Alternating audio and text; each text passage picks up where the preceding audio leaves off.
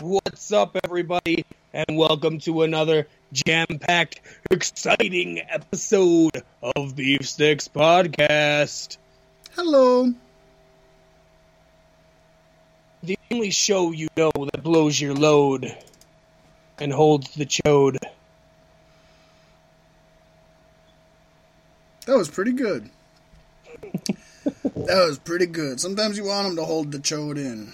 You can't just enjoy it, savor it for a moment. Let it swish in there and mix with the saliva. You know, if you got two broads there, they can snowball it, spit it back and forth to each other until it grows into a giant wad of saliva and semen that I like to call Sleeman. Sleeman! Which, by the way, is also the name of my lawyer. There you go. Is he going to make an appearance on your Smee and Smeagol mysteries? You seen that, Yes, I did. I said the Smith's Adventures of Smeagol. That's right, you did. That's funny because I was just random. I don't even know how it came in my head. I was sitting here. Part of me wants to think I was watching SmackDown at the time. And something inside of me just came up with Shmee and Schmeagle. And I was like, oh yeah, man. Shmee and Schmeagle Schmysteries. That sounds fun. Somebody needs to make it happen. I could see it on Disney. Right? The Shmee and Schmeagle Schmysteries. You could have like a guest appearance, at the end of season 1 with where Frodo has to defeat Captain Hook and Schmeagle are caught in the middle. There you go. I don't know. Be good. Frodo and Schmeagle are the only two people I know from Lord of the Rings. Oh no, Bilbo, right? Bilbo? Well, Frodo and Bilbo? Yeah, he's in it. Bilbo is Frodo's uncle. Okay. And he was the Hobbit. Okay. In the Hobbit. Gotcha. Yes. Bilbo, Frodo. And then I know that Patrick Stewart's in there. But is he Ganondorf or is that the fucking Harry Potter? Ganondorf is the Zelda enemy. Gandalf is the Grey Wizard. I mixed Link's Ganondorf. Ganondorf Ziggler. Ganondorf Ziggler. Hey, he's looking for a new gimmick. Come out as fucking Link's arch nemesis. In a white robe and a long beard as well. This would be the time to do it. You send out skeletons and bats. I mean, those are two of the main those are the Goombas and Koopa Troopas of Adventures of Zelda. This is the season for skeletons and bats. 'Tis the season for seasoning. Oh, by the way, I was corrected by, I think it was was it by my son or my niece corrected me. Last week, I was trying to figure out what, Dolph Ziggler's theme song was, and I thought it was I Give It to the World, I Give It to the World, but apparently I'm here to show the world, I'm here to show the world. So they got me on that one. Let's hurry up and get things going. I think we have a long show. I'm going to laugh when we end and there's 20 minutes left, but it looks like we have a long show. So let's get right into what the skills that pays the bills. Skills that pays the bills, and the sponsors that bring you our content. Sort of. Yeah. Yes. Do you need high quality, locally sourced vinyl decals fit to your custom specifications? Do you not have a lot of time to wait for turnaround? Do you not want to pay a fortune for shipping and handling? Then you need to hit up Monster Wear Clothing. Also specializing in custom t-shirts and custom painted hockey masks, as well as many, many other sources that you can only find about if you check out Monster Wear Clothing on Facebook or hit up my homie Corey Matthews. Let him know Pasty White sent you. He'll keep real good. Yeah.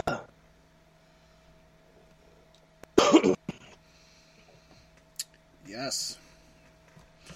We also had a contributor to the Beef Sticks podcast this week. It's somebody who's been on Beef Sticks and has been on Fantastic Fables, and she wanted to sponsor a little bit and get a shout out, and that is B. My sister B. Shout out to B. She purchased the beer that I shall be ingesting during this show. So isn't that fancy? She picked it out. She bought it. She's contributing to the show, which is more than some of y'all are doing. So give it up. Big shout out to B. B. You know what they say? Mess with the B and die like the rest. That's exactly what they say. That is what they say. Don't forget we got Patreon. You can get exclusive contact, fun little stuff, be a part of the Cloud Style family. It is patreon.com/CloudStyle. You can donate anywhere from $1 to $5. If you want to do more, go ahead and do more. We add little stuff here and there on there. Make sure to check that out. We appreciate every little bit that's donated to it. And there's also a GFM, a GoFundMe page, so that you can invest in Cloud Style Broadcasting. Go to GoFundMe.com and search for Cloud Style Broadcasting. You can donate as little or as much as you want there. We can give you shout-outs. We can get you merchandise. All of this is going 100% completely back into Cloud Style Broadcasting. None of that goes into our pockets. None of that goes anywhere else. It's an investment in your show. It's you investing in your show is what it is. So feel free to do that. Otherwise, just show your support by watching, by listening, by liking us on Facebook at Beef Sticks Podcast. Like, comment, and subscribe on YouTube. And make sure to click the little bell so you can get notifications. Make sure to like and comment on Download, on Spreaker, on iTunes, on Google Play Music, Stitcher Radio. Every extra comment you leave there, every time that you download, all of that makes a difference. All of that data gets put into algorithms. It's letting us know that this is something you enjoy listening to. If you like listening to it and you don't say anything, how are we ever supposed to know? We don't know. And that's where I sit with it. We don't know. And there may be something that we can easily do to make this more palatable for you or more enjoyable for you, but we just don't even know about it. It's never even crossed our minds. Let us know.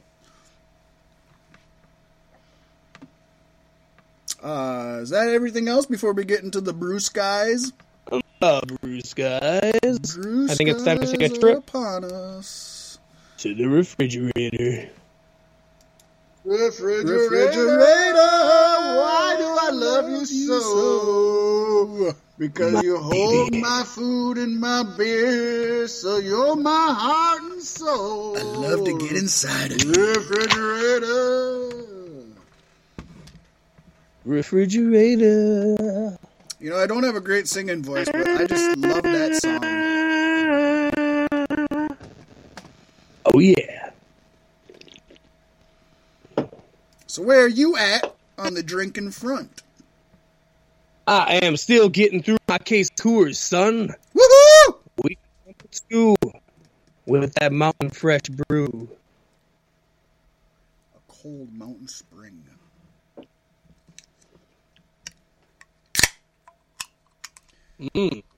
That sounds delicious. And it is. This is another one from a brewing company you and I love.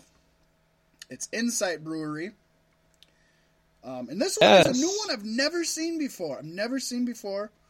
Let me pull up my camera to see if I can let you see it maybe or maybe not. The light sometimes gets in the way. You can't really read it, but it's Dank right there. Dankbot. Dankbot. And one thing I love about Insight Brewery is these sons of bitches give you a story with it, so I don't got to make up my own. Although I love making up my own stories. Make the can so big so they can fit the story on it. That's the only reason they're like this. Now I got to get my bifocals out, so that's how I do things. And here it is. The autonomous nature of Dankbot. You have to understand The stereotypical portrayal of robots as cold, calculating, and intelligent is an entirely regressive media construct. Most of them are as dumb as the bolts that hold them together. Now I reflected on this as I watched my creation spin in circles, hurling heaps of hops into my beer, and the doppelring breedle of his idiotic whee filling the air.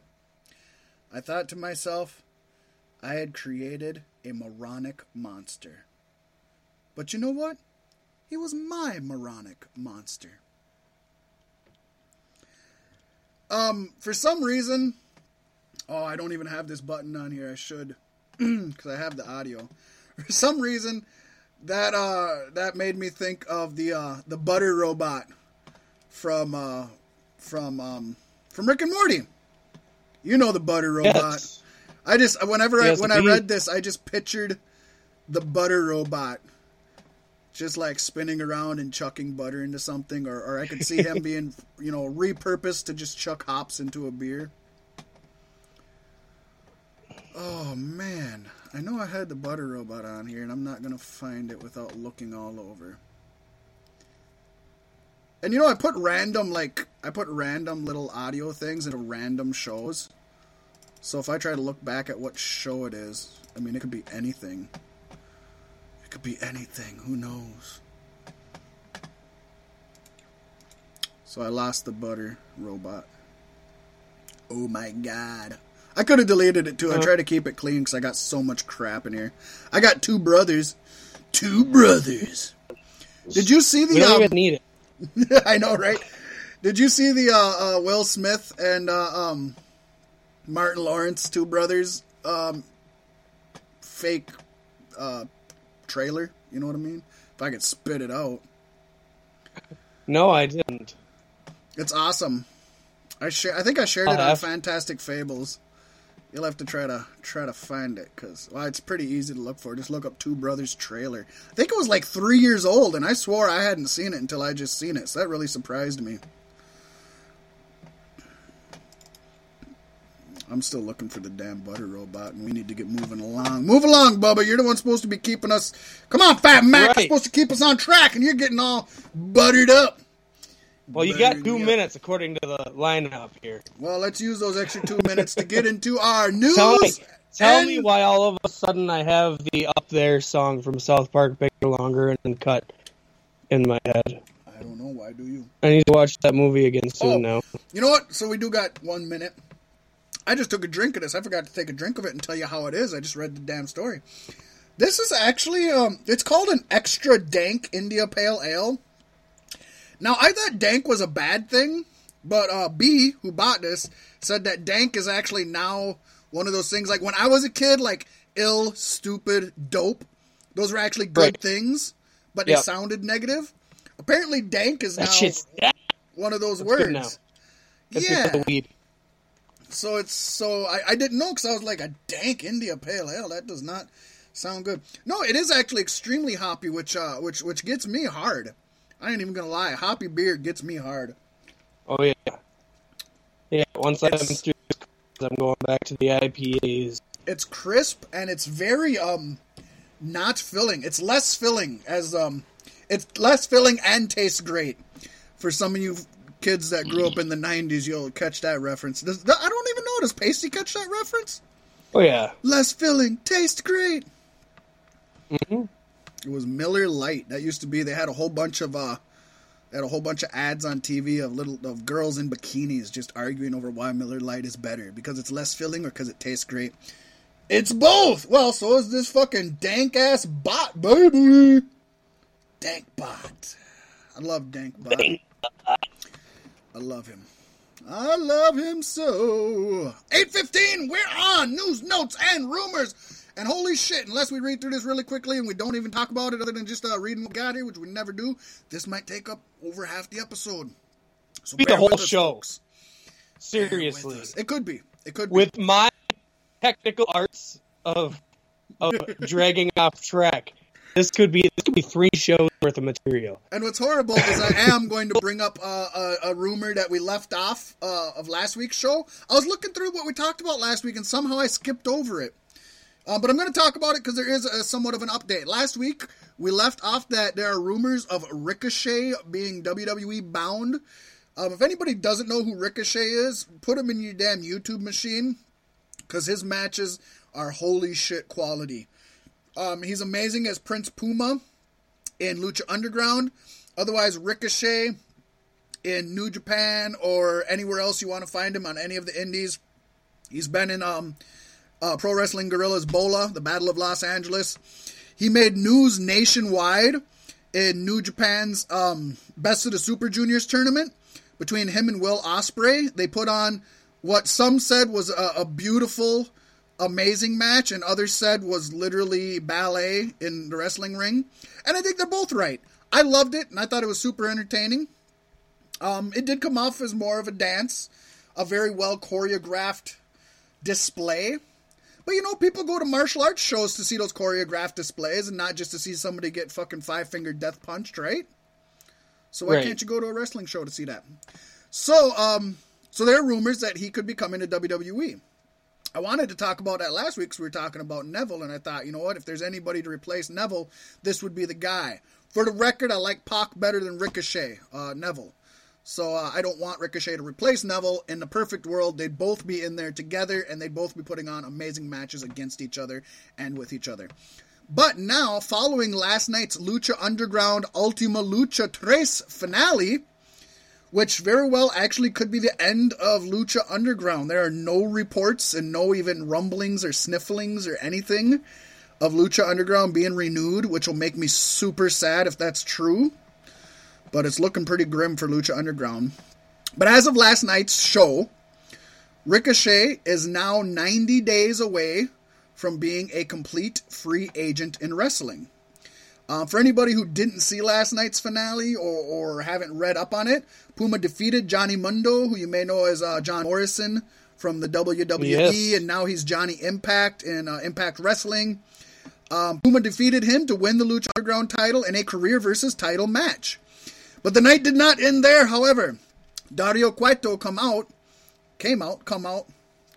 one of those things, and said Puma would defend his title against Gift of Gods champion Dark Pentagon, who, by the way, is my favorite character in Lucha Underground. Find some fucking Pentagon Dark or Pentagon. You know, he's went through a few name changes due to copyright issues. But anyways, in Lucha Underground, they have a Gift of the Gods title. It is a title. You wear it. You defend it.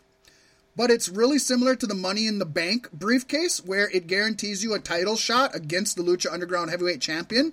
The biggest difference is, and I love this, is you have to inform the owner, you have to inform the champion, you have to inform everybody at least 1 week in advance.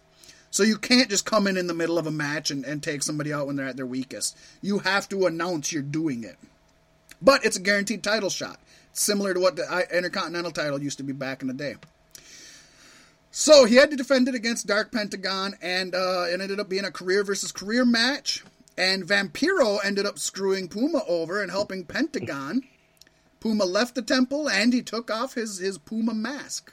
He has been very vocal about not returning to Lucha Underground and leaving AAA. He has not been happy, even though he's been in the main event scene. But according to Ricochet, his Lucha Underground contract expired last June. And it's been reported that contract talents would have to wait 90 days after their final television appearance before they are able to be signed with WWE. That's something they did when Ring of Honor started suing them for trying to poach their guys. So now there's a 90-day clause. Now that the final show has aired, Ricochet would be free to appear on any other wrestling TV show as soon as January 16th, 2018. And yesterday on his official Twitter account, he posted "Clock starts now" with a winky emoji. It's been reported WWE is interested in him, especially with 205 Live now. I don't know how you couldn't be. I think but that's my problem. I think he's too smart to say, yeah, I'll go to 205 Live. You know what? I don't know how much pull any of these people have, any of these talents or anybody. I know some people have more than others, obviously, and they have clauses in their contract. You know what? Depending on how much WWE wants some of these guys, I mean, why couldn't they say, I'll go to NXT or 205 Live as long as I'm called up in 365 days or earlier, or something like that? WWE, maybe some have. And if they were going to pull up guys, they would have done it already with Neville. Well, maybe Neville didn't have that in his contract. I'm just saying, why not did it with Austin Aries? Why not throw it out there? Is all I'm saying. Why not throw it out there? But no, I don't know. He could go on 205 Live there. If WWE is serious about making 205 Live actually good and must watch, this is the guy they're after. He does have a great working relationship with New Japan, so he could easily go there. Ring of Honor would take him in a heartbeat. PWG would take him in a heart. Anybody. There's nobody who's saying no to Ricochet. Nobody. Not if they're smart. Right. I feel like he's too smart, especially with Neville just taking off. Right. I think he'd be an idiot to agree to it. And even if he didn't go to 205 Live, they'd probably say, okay, you got to start on NXT. And then when he was getting ready to be called up, he'd be called up to 205 Live. You know what I mean? Probably. Vince is going to put him there. But just purely looking at it from either WWE's perspective or just from the fans, I would love to see him there, and I think he could do great things on 205 Live. It'd be better if Neville is still there, which Neville isn't contractually gone, so it's possible. Yeah. He probably is smarter going to a New Japan or Ring of Honor, but we'll see. Sometimes money walks, and we'll get into that because sometimes money walks, and that walks people away from WWE, and I'm actually going to talk about that. We got a lot of notes about people leaving, getting let go, walking away, all of this stuff, unhappiness. We reported last week, or at least I'm pretty sure we got to this. Jimmy Jacobs got let go from WWE. Actually, I know we talked about this. Jimmy Jacobs was a writer for WWE for years. We talked about Chris Jericho says that he created the List of Jericho, amongst other things. He was on Live Audio Wrestling, and he opened up about his firing from WWE, stating, he said, "The Bullet Club was given to me as the reason I was fired. I've read a couple sites saying there were things leading up to it, or this was the straw that broke the camel's back. If it was, I'm not aware of any of that. It's certainly possible. Who knows?" So according to Jimmy Jacobs, the official reason he was fired was because of the crap surrounding the Bullet Club invasion.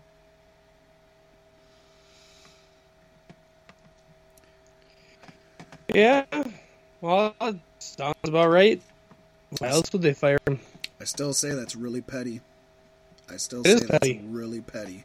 Especially it is petty. As talented of a writer as he is. By the way, Fat Mac, it's still too soon to be throwing that term around like that. What's that? Petty. I see what you did there. Yes. Rest in peace. Speaking of rest in peace, gotta give a quick shout out to Trailer Park Boys' own Jim Leahy. I'm a terrible person because I don't remember his real name. So, but I do have fears now because I don't feel like Trailer Park Boys would or will ever be the same without him. He was a very pivotal point in every plot, in every episode. He's not the one that wore the glasses, was he? He's the only one I would recognize.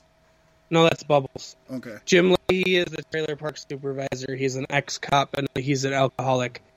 The greatest alcoholic that ever lived. Oh, come on. Seriously. Watch the show. BoJack Horseman. You don't even have Frank. to start at season 1. I would honestly start at like 6. I'm just saying, there's a lot of great alcoholics. And then once you're into the show, go back and watch the early ones. That's a high bar to reach. No, wait till you see some Jim Leahy, man. Did they still put out new episodes of the show, or did they just? I know they're traveled into they're with live Netflix shows now, so they've put out. Well, they do the live shows. They do a lot of traveling. They have a podcast. They do annual live show movies or whatever. They've been releasing. They got signed 3 years ago with Netflix to keep doing the show, and so there's 3 new seasons. Where did the actual television series, did that debut on Netflix, or did that start somewhere else and then Netflix? That was on IFC. Okay. Well, it was on Canada Television and then made its way to IFC. A lot of great stuff starts at IFC or stays on IFC. IFC is especially back in the day. Now with Netflix and Hulu, there's a little more open-mindedness. But back in the day, if you wanted to find an open-minded network to air something that maybe everybody wouldn't love, but was still an amazing show, IFC was the place to go. Internet film or independent film channel. Yes. Did you ever check out The Whitest Kids You Know? That was my favorite sketch comedy show for a long time. Oh yeah. They're definitely. So amazingly ridiculous. Hilarious. Yeah, that's old school. Rapist. That's early 2000s. I'm gonna grape you in the mouth. They were funny. Yeah, that was early 2000s. Oh yeah. Maybe even late 90s. Maybe even. Yeah. Maybe not. I want to say, probably early 2000s. No later than 2006 for first season, I'm sure. Yeah. Mm-hmm. Well, there you go. May he lay he in peace. Yes. See, I told you I'm going to be really good at dragging us off topic. That's all right, because I'm going to throw us back in right now. We're still talking about folks unhappy or missing and or gone. I have to break the news. Funko Pop WWE Figures has just released a whole new lineup featuring Alexa Bliss, Braun Strowman, Shinsuke Nakamura, 2 different versions of The Rock, and 2 different versions of Razor Ramon. I gotta look up that Rock one because I think that's just Rocky Maivia. I'm assuming that's Rocky Maivia. I know not. Because I don't know of any blue and orange The Rock. He came in his frilly poncho when he first came in. It's like one of those shitty 90s shirts, the button-up shirts with the print on it, and it's all silky or velvety. I see the 2, the black and the red ones. I don't see a goofy one that you were talking about. I don't know what you're talking about. The ones I see are his classic red and his classic black. Okay. I don't see any blue I want that and orange. Braun Strowman one for sure, and I could probably take the Shinsuke one while I'm at it. But Braun Strowman as a Funko Pop, that's amazing to me. I think the one you said is blue and orange is red and black or red and purple, but that is the old school Rock. I see what you're saying. Or maybe it's looking different because I got my shades on. But yeah, that's old school Rock. I hear you. Looks better than the way you described it in my head. Sorry. There you go. So we're moving on to folks that are not happy or missing from WWE. Now, according to Sports Illustrated's Justin Barrasso. Sports Illustrated has been dropping some wrestling news lately. Good for them. Nia Jax has requested a leave of absence. And her leave of absence, according to Sports Illustrated, or at least according to Justin Barrasso, is related to her being unhappy with the current creative direction and pay scale. I know one thing that I had heard mentioned that wasn't in this article was she was so upset. Actually, most of the women were so upset because the Fatal 5-Way that was on last week's Raw, not this current week's Raw, but last week's Raw, was being changed and muddled with up until almost 15 minutes before they went out there. Right. And the announcers were even, I guess I didn't know this was an elimination match. Exactly. That was made evidence by Michael Cole, who literally said, this is a traditional Fatal 5-Way, first pinfall or elimination wins. And 20 seconds later, Bayley got pinned, and he's like, and then she's like, she has been eliminated. And he's like, So apparently that's really been bothering them. You and I have discussed how they've just dropped the ball on this women's revolution by far. We're gonna talk about that up at the pay-per-view that we talk about. I'm just gonna insert a little something here also when she talks about creative and pay scale. Is I know a lot of people have said, especially with the Neville thing and other Austin Aries, this was a big thing also. So Neville and Aries were left off WrestleMania's main show, and they were delegated to the pre-show. Pasty, you and I had a lengthy conversation about does it matter now with the network? It's all one show anyways. And we decided it did matter. And one of the things we discussed was they don't get royalties from WrestleMania. They're not on the DVDs. They don't get royalties. Right. So any pay-per-view that they're on the pre-show of, they are not getting royalties when that is sold. They're not making any money off of it.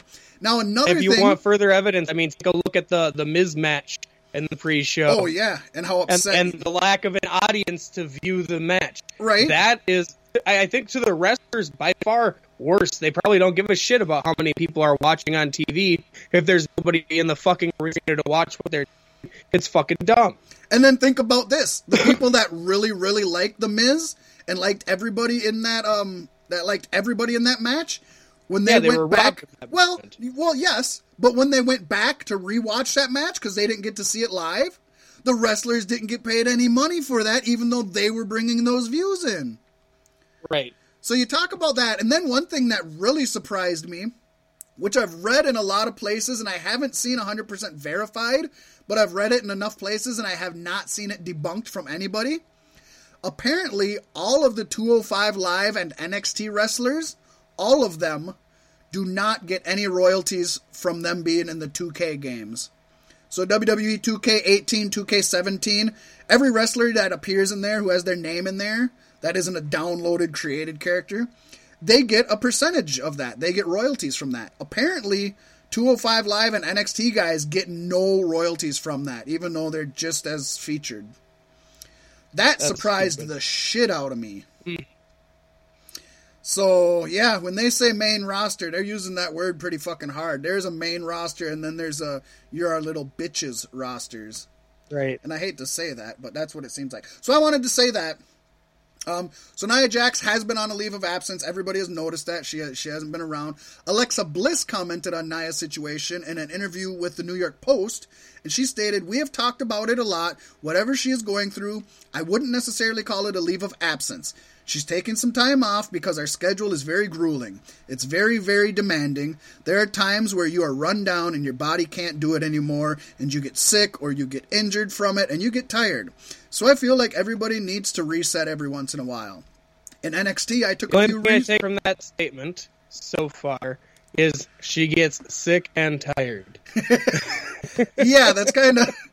Those are the two kind of key words there, right? That's her way of trying to sneak the truth into that.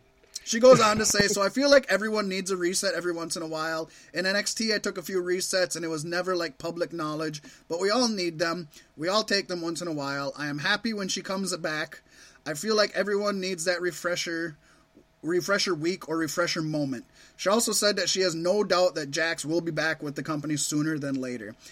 Yeah, I agree with you. The ambiguity of the way that's worded... She didn't say she was injured. She didn't say she had an illness. And she said I wouldn't call it a leave of absence. So to me, it sounds like she's kind of just playing the corporate... She's saying the corporate answer. Yeah. You know? Which is smart for her in this position. Yeah, but no, I understand Nia Jax's anger. They built her up to be a beast, and they never gave her a title. And they haven't really done anything with her other than being Alexa's... bodyguard, which is cool if they featured her more. But and I can see why a lot of women would be mad that Alexa Bliss comes in and gets the championship, because a lot of them have been working for it for a long time. And but we had talked about it, especially, and then like how they had split them up, and then the very next week she's her bodyguard in her locker room. Yeah, like, that's what I was just going to bring up. You and I both discussed it the week that happened. And you would have to think Nia would be upset about that. She thought she was getting a singles push. She thought she was going to be feuding with Alexa Bliss, arguably one of the most over female athletes that they have. And then she got back to... Obviously, they don't know what they're doing. They're obviously just writing it fucking moment by moment. They have no long-term plans for any of them. Maybe Charlotte. Aren't you excited for Asuka to show up? Yeah. And they're going to ruin her? That's so... I am so worried for Asuka, who is just one of the most amazing talents in the world. You know, I think that's why Triple H gave her the winning streak she has had. That way when she comes up, he can be like, hey, look it, she hasn't lost a match yet. And maybe Vince won't fuck her up as bad, but he still will. Yeah. Oh, he's and you know what? Right now, I can't think of a specific wrestler, but I know I've read articles where even he has said he's been disappointed with how they've handled his talent once they go up to the main roster. And I've read rumors and notes that he often tries to keep people in NXT when he knows that they're just going to get buried on the main roster. Yeah. But in the end, if Vince wants them, Vince gets them. You know what I mean? See, the problem, I think, is they call way too many people up at one time. They don't need to. Call one person every once in a while. Well, you know, you look at Michael and Maria Kanellis, who came in. I think we talked about them last week, maybe. They've done shit with either one of them. And they brought them right up to the main roster. Like, even the Women's Revolution, they never should have let them switch brands at the draft. No, or whatever, you have the cruiserweights on one. They're building up this brand new women's division. If you want to give it longevity, you should have kept them where they were and allowed them to really carve out themselves in one place. But the women, I feel like out of anybody in the switch, got shafted out of it on both shows. Oh, yeah. Definitely. Vince has got a hard-on for Bliss, and that's why she has the championship. And you can't blame him. It's the only reason she has the championship. And then, you know, the next person to have it is going to be fucking Carmella. Well, more than likely, the odds of both... Or no, Carmella's on the SmackDown. That's my bad. Oh, yeah. She will be the next SmackDown one, though, because, you know... I mean, they're not going to have both Money in the Bank winners lose their cash-in. So, in a planned little tirade off of our path, with all this news coming out, I actually recently read an article on Forbes.com, and I'm not going to say all of it here because we're already going off subject a little bit, but this is very much on the subject. There was one part that stood out, though, that I want to touch on. It said, here's a look at some of the stars who recently bolted WWE, often in the primes of their career, and are now thriving in other companies or other ventures. Neville reportedly quit WWE last week, at least partly because he did not receive any royalties after being left off the WrestleMania 33 DVD, which I touched on earlier. Austin Aries was apparently thrilled when WWE came to terms on releasing him from his contract from this summer, because like Neville, he was upset about lack of royalties from his WWE or from his WrestleMania 33 match. I know he was one that talked big about the 2K game.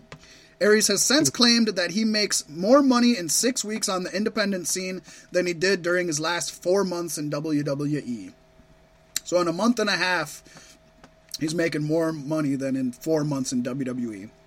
Earlier this year, Jack Swagger requested and was granted his release, and he did so saying in an interview that it was a business decision. The Dudley Boys left WWE this August after failing to agree to come to terms on a new contract. They'd made their way to the Indies before Bubba Ray, or Bully Ray, whatever you want to call him, eventually found himself working in ROH in a high-profile spot.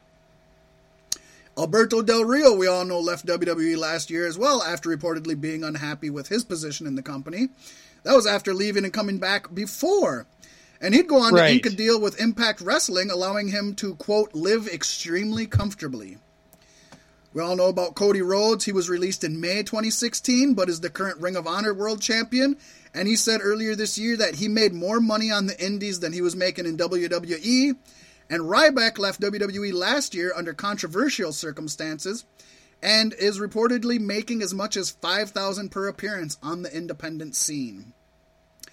So, the old, back during the Monday Night Wars, they always said it was good for business because if people weren't happy, they could just leave and go to WWE, they could go to WCW, they could go to ECW. Then that all kind of crumbled, and then it was like, WWE is the only thing in town. Man, the quote-unquote IWC has done something right, because apparently now independents are making their way back up to being a viable alternative. If you're not happy in WWE, you can leave to the independents and make the same or more or just slightly less money and be happy and not have as much wear and tear on your body. And you'll be a far bigger star than the WWE would let you. Now, don't get me wrong. Everybody listening to this is going to say, like, oh, yeah, right, like Cena and Reigns would make the same amount of money. No. Cena, Reigns, Lesnar, Rollins, none of those guys are going to go to the indies and make what they make in WWE. No. But the mid-card guys, and even the lower than mid-card guys, like what I would consider a Jack Swagger to be, yeah, they can eat. I think people overestimate how much these mid-card guys make. I was so mad when they Jack Swagger, because I had recently just started coming around to him. It was because of his performances in Royal Rumbles. Right. Yeah, so it's... as long as he's not talking, I'm done with him. Plus, when you think about this, most people don't realize WWE stars... NXT doesn't have to. I was really happy to hear this. But main roster stars have to pay for their own travel, their own food, and their own hotel rooms. So you have to add that, you have to subtract that to whatever you're making. And they only get a percentage of their merchandise sold. Whereas all of those men listed earlier who went to the independents, they get 100% of their merchandise. Now, yes, they are in charge of getting it there. They're in charge of setting it up and having people sell it. That's true. But they still get a higher percentage after all of that than they would in WWE. They don't get 50% of their merchandise in WWE. No way. Mm-mm. They get well over 50% of their merchandise on the independents. They get 100% of it, but yes, they have to pay people to help set things up. They have to pay to have stuff look nice. They have to pay to have somebody sell it. So there is those costs. There's always those invisible costs. So moving on to more people that are missing, unless you have anything more to touch on that, Pasty. I went through it kind of quickly. I think we did pretty all right. So, there's some more people that have been missing lately from TV. You may have noticed that Bray Wyatt, Bo Dallas, and JoJo have all been off TV for a couple weeks now. Some people maybe didn't notice Bray Wyatt was gone because he's been in taped vignettes, but those are pre-taped. He has not been making the rounds. He has not been in house shows. He has not been at any of the Raws. Neither is Bo Dallas, neither is JoJo. Some of y'all might not know, but there is a connection between those three. Bray Wyatt and Bo Dallas are in fact brothers. They are the sons of Mike Rotunda, who was IRS and wrestling for many years. AWA, NWA, WCW, WWE. He was everywhere. But I think most known to most common fans is IRS, part of Money Inc. with the $1 Million Man.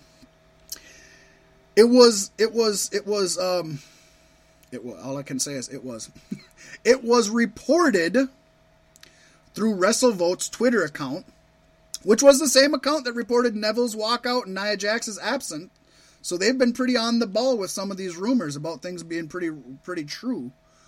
They confirmed details posted by Justin LaBar, who I think we all know. He used to work for WrestleZone.com. Now he's doing his own thing, Trib Live. PWV wrote on the subject. No, wait, I'm getting ahead of myself. I'm missing something in my news.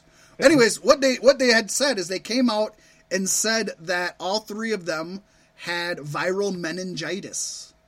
Meningitis can be a very serious deal. I believe meningitis was the reason Brock Lesnar had to quit UFC in his first run while he was champion. I might be making that up, but that clicks in my head. That's what almost killed the Beast. Almost slayed the Beast. And let's be honest, Bo Dallas is no Brock Lesnar. Anyways, it was reported that those three had meningitis. Of course, I didn't say the connection JoJo has. Bray Wyatt and JoJo are dating. They broke up Bray and his wife's marriage because he was sleeping with her while he was married with his wife, and she found out. We reported it here on Beef Sticks quite a while ago. So anyways, right away I just picture a big old threesome with JoJo and Bo Dallas and Bray Wyatt dressed up as Sister Abigail. I just... In a swamp somewhere. Yep, that's what I picture. I picture the three of them going at it in a big old incestuous, cross-dressing, interracial three-way. That's a fucking search Sounds for you to like put in Devil's your Reject shit. porn fucking research engine. I'm going to look that up after this show. You know what? I'll find a time for you to start talking for a while, and I'm going to look that up. Incestuous, cross-dressing, interracial threesome. There's probably thousands of videos, is the sad part. Right. If you can think of it, it's been done. Yep. So is Bray Wyatt going to be cleared to wrestle for TLC even? Well, let me go on. So, Pro Wrestling Votes on their Twitter account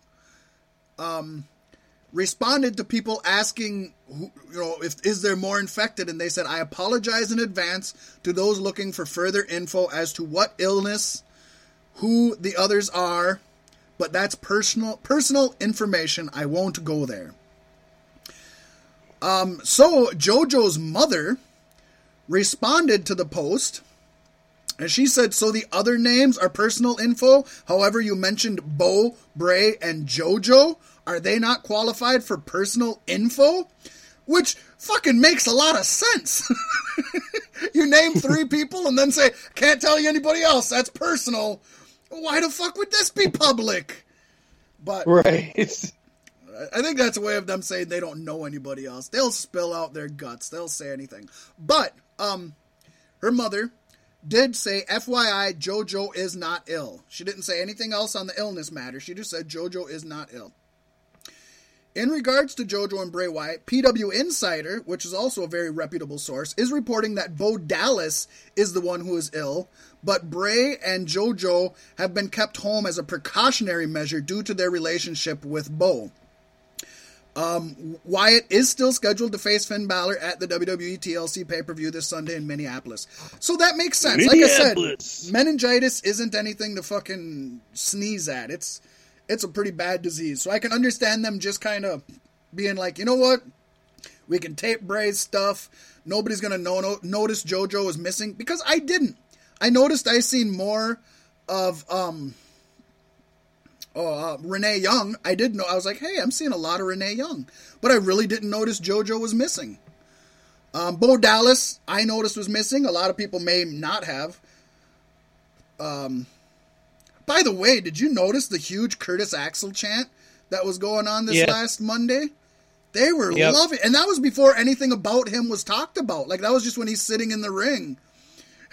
And Miz was even like, yeah, take it. I agree. That was awesome. I hope the writers are listening to this stuff. I hope they're paying attention. Like, hey, like Stephanie McMahon said, we're always listening to the fan and changing things up to make them happy. I want to see Curtis Axel as IC champ. Just saying. There you go. So, there you go. Those three are out for personal reasons. That's what I got from that. You got anything more? Pasty?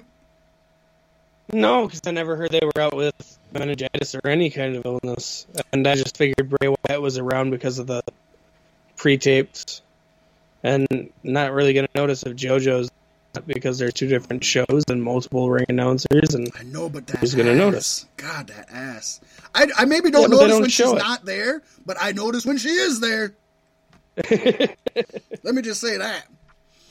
By the way, talking on Sister Abigail, wasn't that a really shitty effect when they changed to a Pumpkin Balor earlier? Yeah, like they did. I feel for the people that were actually there in attendance. That's my first thought too. Yeah. He's standing in the middle of the ring cutting a promo, and then they cut to obviously a pre-recorded close-up of his face. And him that would have to be over Bray Wyatt's face. It's like... Yeah, so I'm also wondering, like, I want to find video footage. You know, people had to have been recording on their phones. So did Finn just stand there until it was over? Did he run away quickly? Did he walk down the aisle, slowly as it was going on? Like... What did he do? That had to be awkward for him. Right. Yeah, that was dumb. They should have not did that at all. They should have had him cut his promo and later on play that promo where he was already doing a backstage, thing. I don't know. I don't know. Moving on.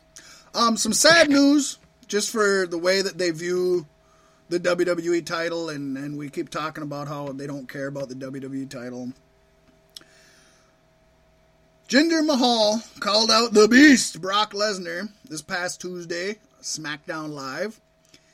And he challenged him to a match, champion versus champion, at Survivor Series. Lesnar is expected to respond to the modern-day Maharaja's challenge on Raw next week. And per a report from the Wrestling Observer newsletter, WWE officials have discussed doing a champion versus champion match for some time. That would be WWE Champion versus Universal Champion. What gets to the sad part, it is not, however, according to the Wrestling Observer newsletter, to backstage officials, it is not, however, considered to be a major match. This will simply give Lesnar the opportunity to be on a major show and set something up bigger down the road. So this world champion, WWE champion versus Universal champion, which they should be I want to see equal, this match on the pre-show. It's considered not a major match, and they're just doing it to set something up bigger for Brock. It shows you that even they think, either they think the belt is a joke, or they think Jinder's a joke, or both. And folks, don't forget, we have 2 days of taping in India to thank for this whole Jinder Mahal fucking run. 2 days of taping in India is what this is all for. We'll get through it, folks. We've got through a lot worse. We'll get through this. Some positive news. WWE Hall of Famer Shawn Michaels is going to serve as a special guest referee for an NXT Championship match during Survivor Series weekend. Drew McIntyre will defend his title against Adam Cole with HBK as the special referee. The bad news is it's on Friday night, November 17th. It is not going to be at the TakeOver, and it is not going to air on the network. So, unless you're going to be there, you don't get to see it. It's a non-televised show. Takes place the night before NXT TakeOver War Games. Why would they do that, you say? Well, we say that WWE is, I don't want to use the P word because it's too soon. They're sad, small little people. Shallow. They're shallow. There you go. So why would they do this? Well, it's worth noting that Ring of Honor will be holding a show in San Antonio that night as well. Of course. It just seems, with the whole Starrcade going on during WrestleCade and them doing this, and they can say that they don't do things, that they don't go out of the way just to screw with other people. Yes, they do. Yes, they do. This can't all be fucking coincidence. It can't. It can't all be coincidence. It can't. They try to distract you with the fact that Kane's back for a week and a half. Right? Yeah, they do that. Hey, speaking of that, we saw Makes Kane. Makes me worry about his campaign. I'm worried he's not going to get elected because he's already back being Kane. As you said, this Monday in a situation that didn't even really call for a Kane. You know what I mean? As you said, this Monday on Raw, former WWE Champion Kane made his return to TV, and he interfered in Roman Reigns and Braun Strowman's steel cage match main event. He assisted the Monster Among Men in picking up a victory. As a result, Kane is now going to join the team of Strowman, The Miz, and The Bar to take on The Shield at TLC. The belief on Kane's return is that it'll only be for a very short period.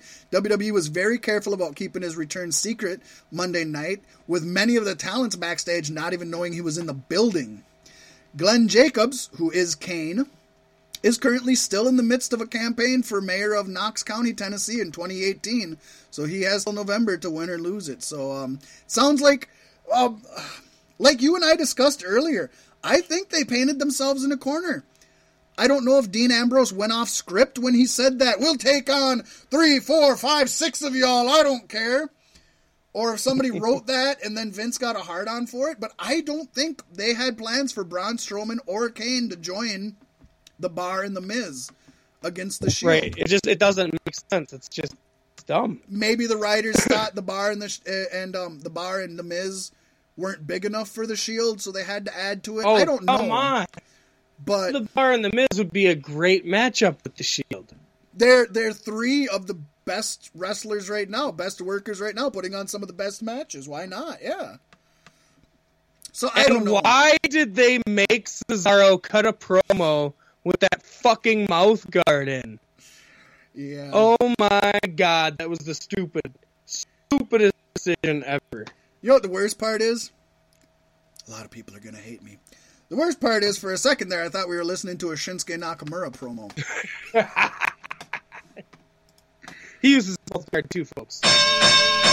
Oops, I did the wrong one. I did the rim shot, but first I did the wrestling bell. Yeah. I know, people are going to hate me. I love Shinsuke Nakamura. Don't hate me, folks. I'm just joshing on the guy. I'm just joshing on him. I love Shinsuke Nakamura. Love him to death. I think he should take his mouthpiece out when he does his promo, because he's not the best at English. It's not a bad thing. But he needs all the help he can get when it comes with his promos like that.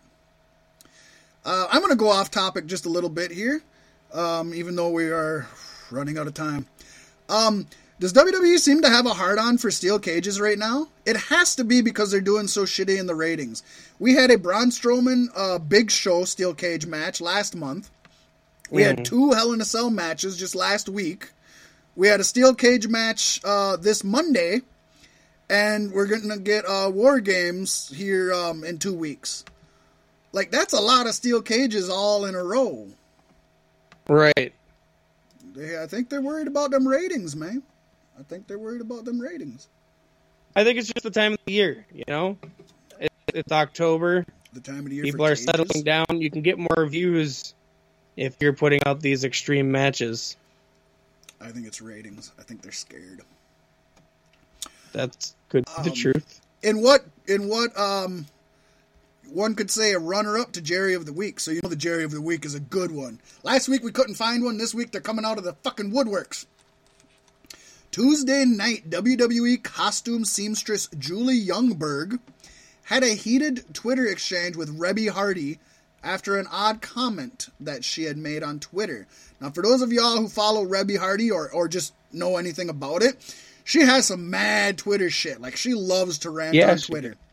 I restrained myself, and I did not put the giant...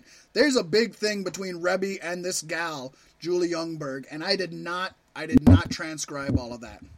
But to tell you what happened, in response to a fan who wrote that they wanted to see Broken Matt join the main event of this weekend's Tables, Ladders, and Chairs pay-per-view, which would see Broken Matt joining the Shield to take on The Bar, The Miz, Braun Strowman, and Kane, Youngbird wrote, she responded, "I would love if the fifth man was dead Matt." Oops, did I say that? Basically implying she wants to see one of the talents dead. One of the talents of a company she works for, she wants to see dead. A talent who has a wife and children, family and friends. So you might say, why would she hate Matt Hardy so much? Well, she was previously married to Hardy friend Shannon Moore, who, as Pasty White pointed out, was the original, what was it, Hardy Boy? The original MFer. The original follower. MFer. You may know him, he was in WCW. He was one of the standouts in their cruiserweight division. Went on to TNA, where he got to show off his real side, and he was tattooed and mohawked. He was part of Inc., which was Inc., like INK, as in getting tattooed, and then Inc., as in incorporated, INC. And apparently she has vented about Matt and Rebby before. Back in 2015, she accused them of hacking her social media accounts, stalking, slander, and more. She called them psychopaths, sad excuses for human beings, and accused them of trying to break up her marriage. She also made, and we're not gonna talk about them here, folks, but she made some really nasty racial remarks about Matt and Rebby's eldest son, King Maxwell, being half black. So, Julie Youngberg, from myself, Pasty White, everybody in the Beef Sticks family, fuck you. Yeah, fuck you. I don't care if you like Matt Hardy or not. There's wrestlers I don't care for. I do not wish death on any of them. I don't even wish ill. I don't wish injuries. I don't wish illness on them. I might not want to see them on my TV, so maybe that takes a little away from their paycheck, but I don't wish any ill on them or their family. And they work for the same dang company. So I think that's sad. I think it's just pathetic. He should probably be released, eh? Eh? And she's just a fucking seamstress. Come on, it can't be that hard to find. I mean, they're going to be losing a bunch of names now anyway. They might as well cut some more of the fat. So, going from our runner-up for Jerry of the Week to the Jerry of the Week. Who's Jerry of the Week? Everybody's favorite treat. Who's the Jerry of the Week, Pasty White? Ladies and gentlemen, we have another two-time Jerry. Two-time Jerry in Roman Reigns. That's right. He's keeping up with Baron Corbin. Corbin. It's the Corbin's Fisherman. No, that's Gordon, isn't it? Gordon. I want to see Baron Corbin and Roman taking over Gordon's Fisherman's. Corbin. Roman Reigns, Baron Corbin, left a lucrative wrestling career to take over a failing fish stick franchise. This is the true tale of the Corbin Fisherman. I can just imagine a fucking documentary. I don't know. Sounds entertaining. I'd watch it. Immediately following Shmee and Schmiegel's Schmisteries Schmish Adventures. So on a recent episode of the Inside Your Ropes podcast, which aired on YouTube, or video show, or audio show, or whatever you want to call it. It isn't video, but it's on YouTube. They don't have the shit like we got. You get to see us. They're just like, we got pictures and audio, yo. Anyways, last Thursday, Roman Reigns made some not-so-subtle digs at the Young Bucks and the Bullet Club. He said, and I quote, "That's what we need. Guys who... and no offense to any of these guys, we don't need guys running around doing too sweet. And we don't need guys acting like they're DX from 15 years ago. We need original characters. Guys who are them. I need Seth Rollins to be Seth Rollins. I need Kevin Owens to be Kevin Owens. I need Bray Wyatt to be Bray Wyatt. FYI, he's not fucking being Bray Wyatt. He's being Sister Abigail. He didn't say that. I just put that in, folks. Now I'm going to get back to what he said. We need original superstars who have no clue what was done 15, 20 years ago, and no disrespect of our history and our path, but we're trying to create something new here." Okay. So he's allowed his opinion. That's I will say that. Mouth in one statement. Yeah. And he's allowed his opinion. He is. I'll let you say your piece on this, and then I have some very well thought out. I sat and steamed on this. I was in my shower. I do a lot of thinking on my shower for my podcasts because there's not much else you can do there. You fondle your balls for only so long before the soap runs dry.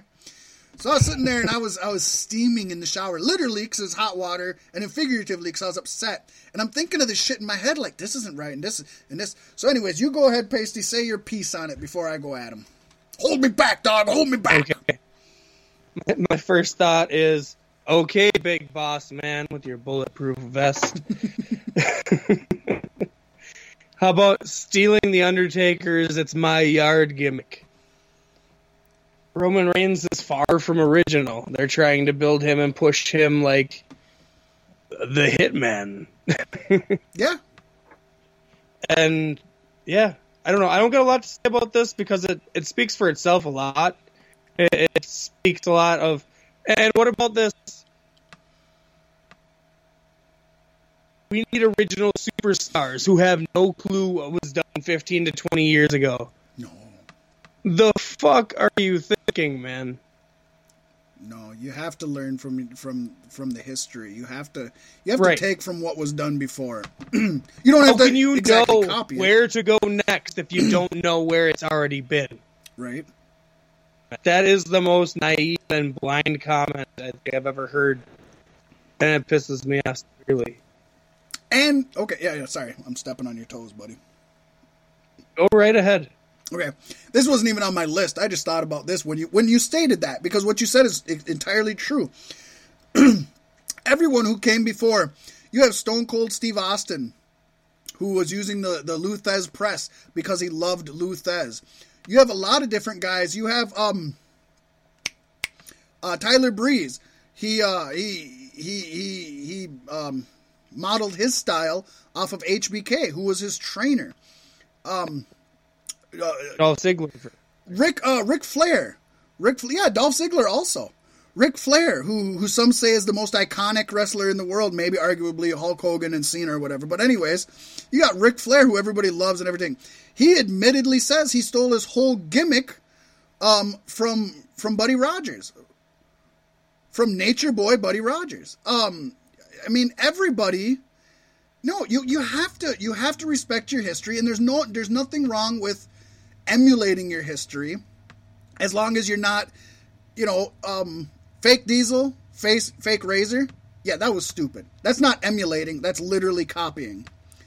Right. The Young Bucks aren't going out there and doing Razor's moves or doing Diesel's moves. Hell no, they're not. They're wrestling like nobody else out there today. They're 100% original. They're doing things unheard of. They got a fucking Meltzer driver. They got a wrestling move named after Dave Meltzer of the Wrestling Observer. Who else has a wrestling move named after a fucking reporter for Wrestling News? So, it's the Sam Roberts drop. Yeah, exactly.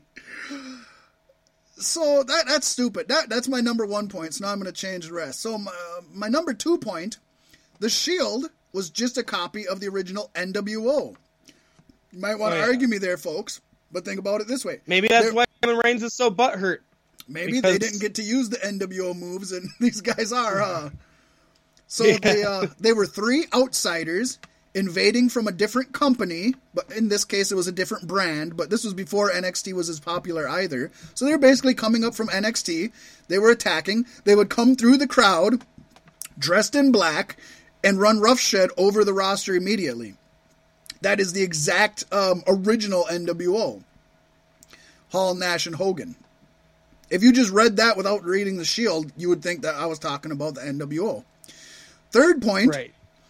Staying on the Shield, Roman, up until they got back together now, up until this reunion, I know the reunion changes this statement, but up until this reunion, there was years in between when the Shield broke up and the reunion, and Roman was the only former member of the Shield who was still wearing the vest, still used the same music.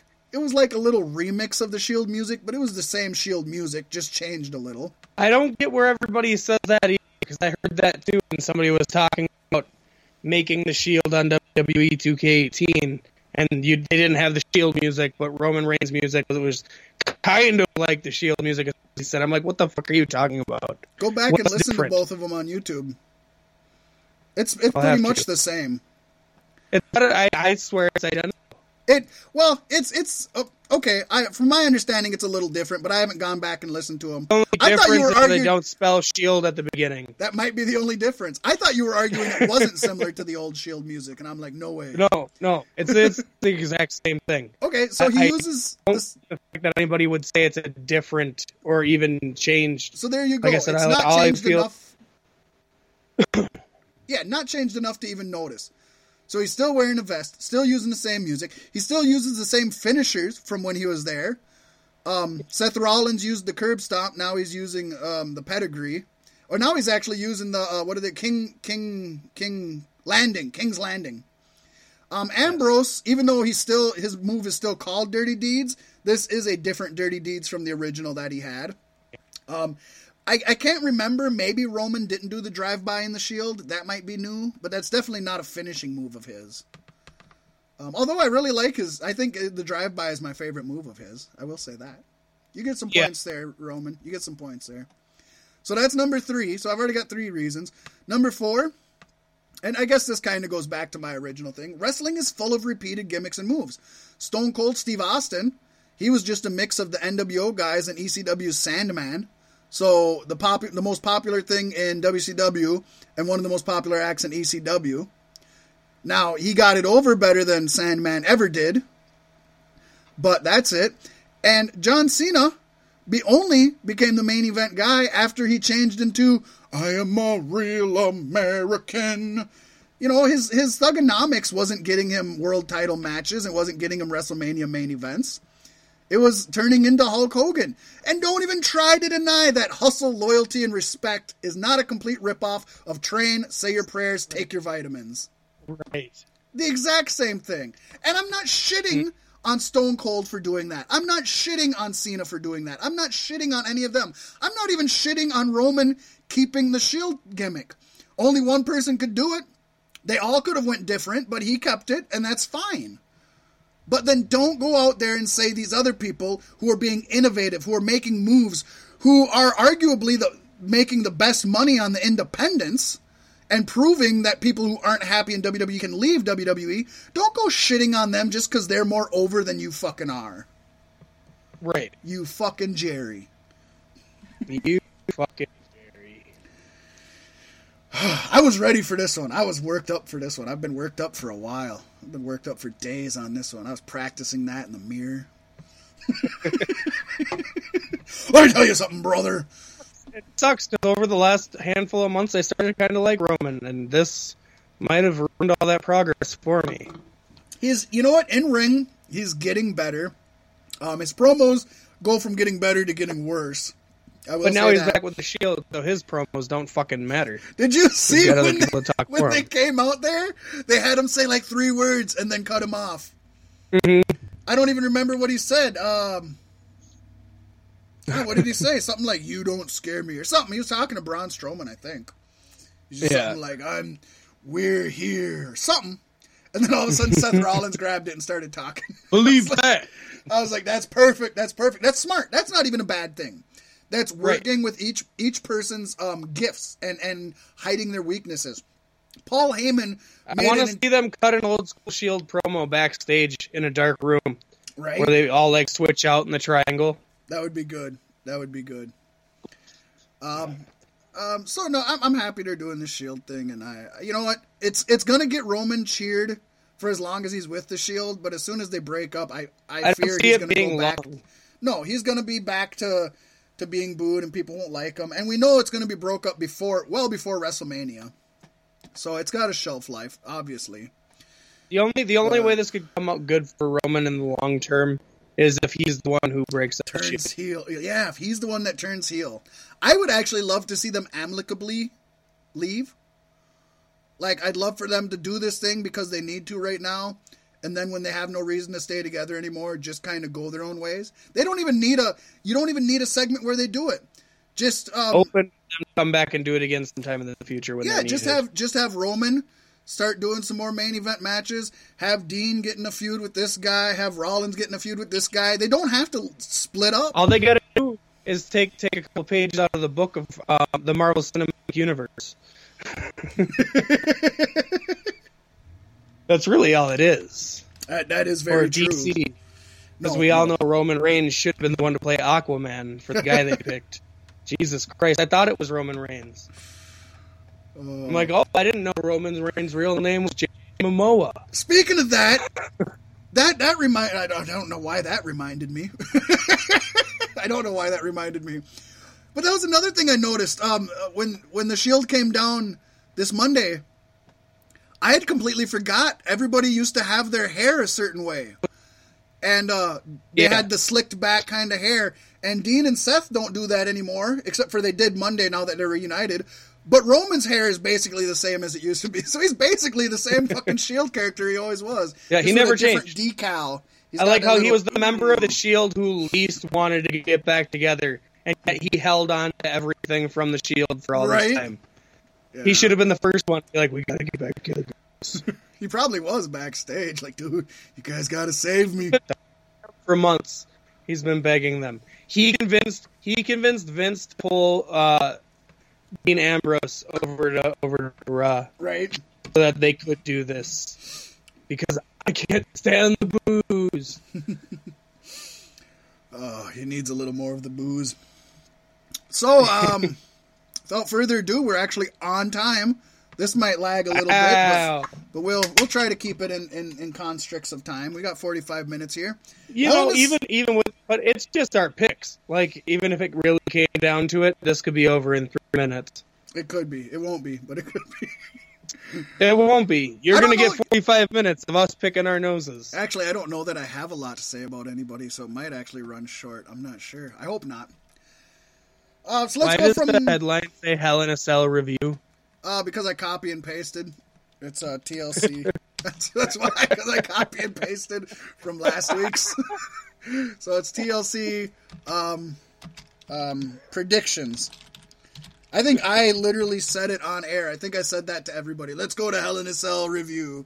I swear, I think I accidentally just said that to people. So thank you, Pasty, for keeping us up to date and being our editor-in-chief.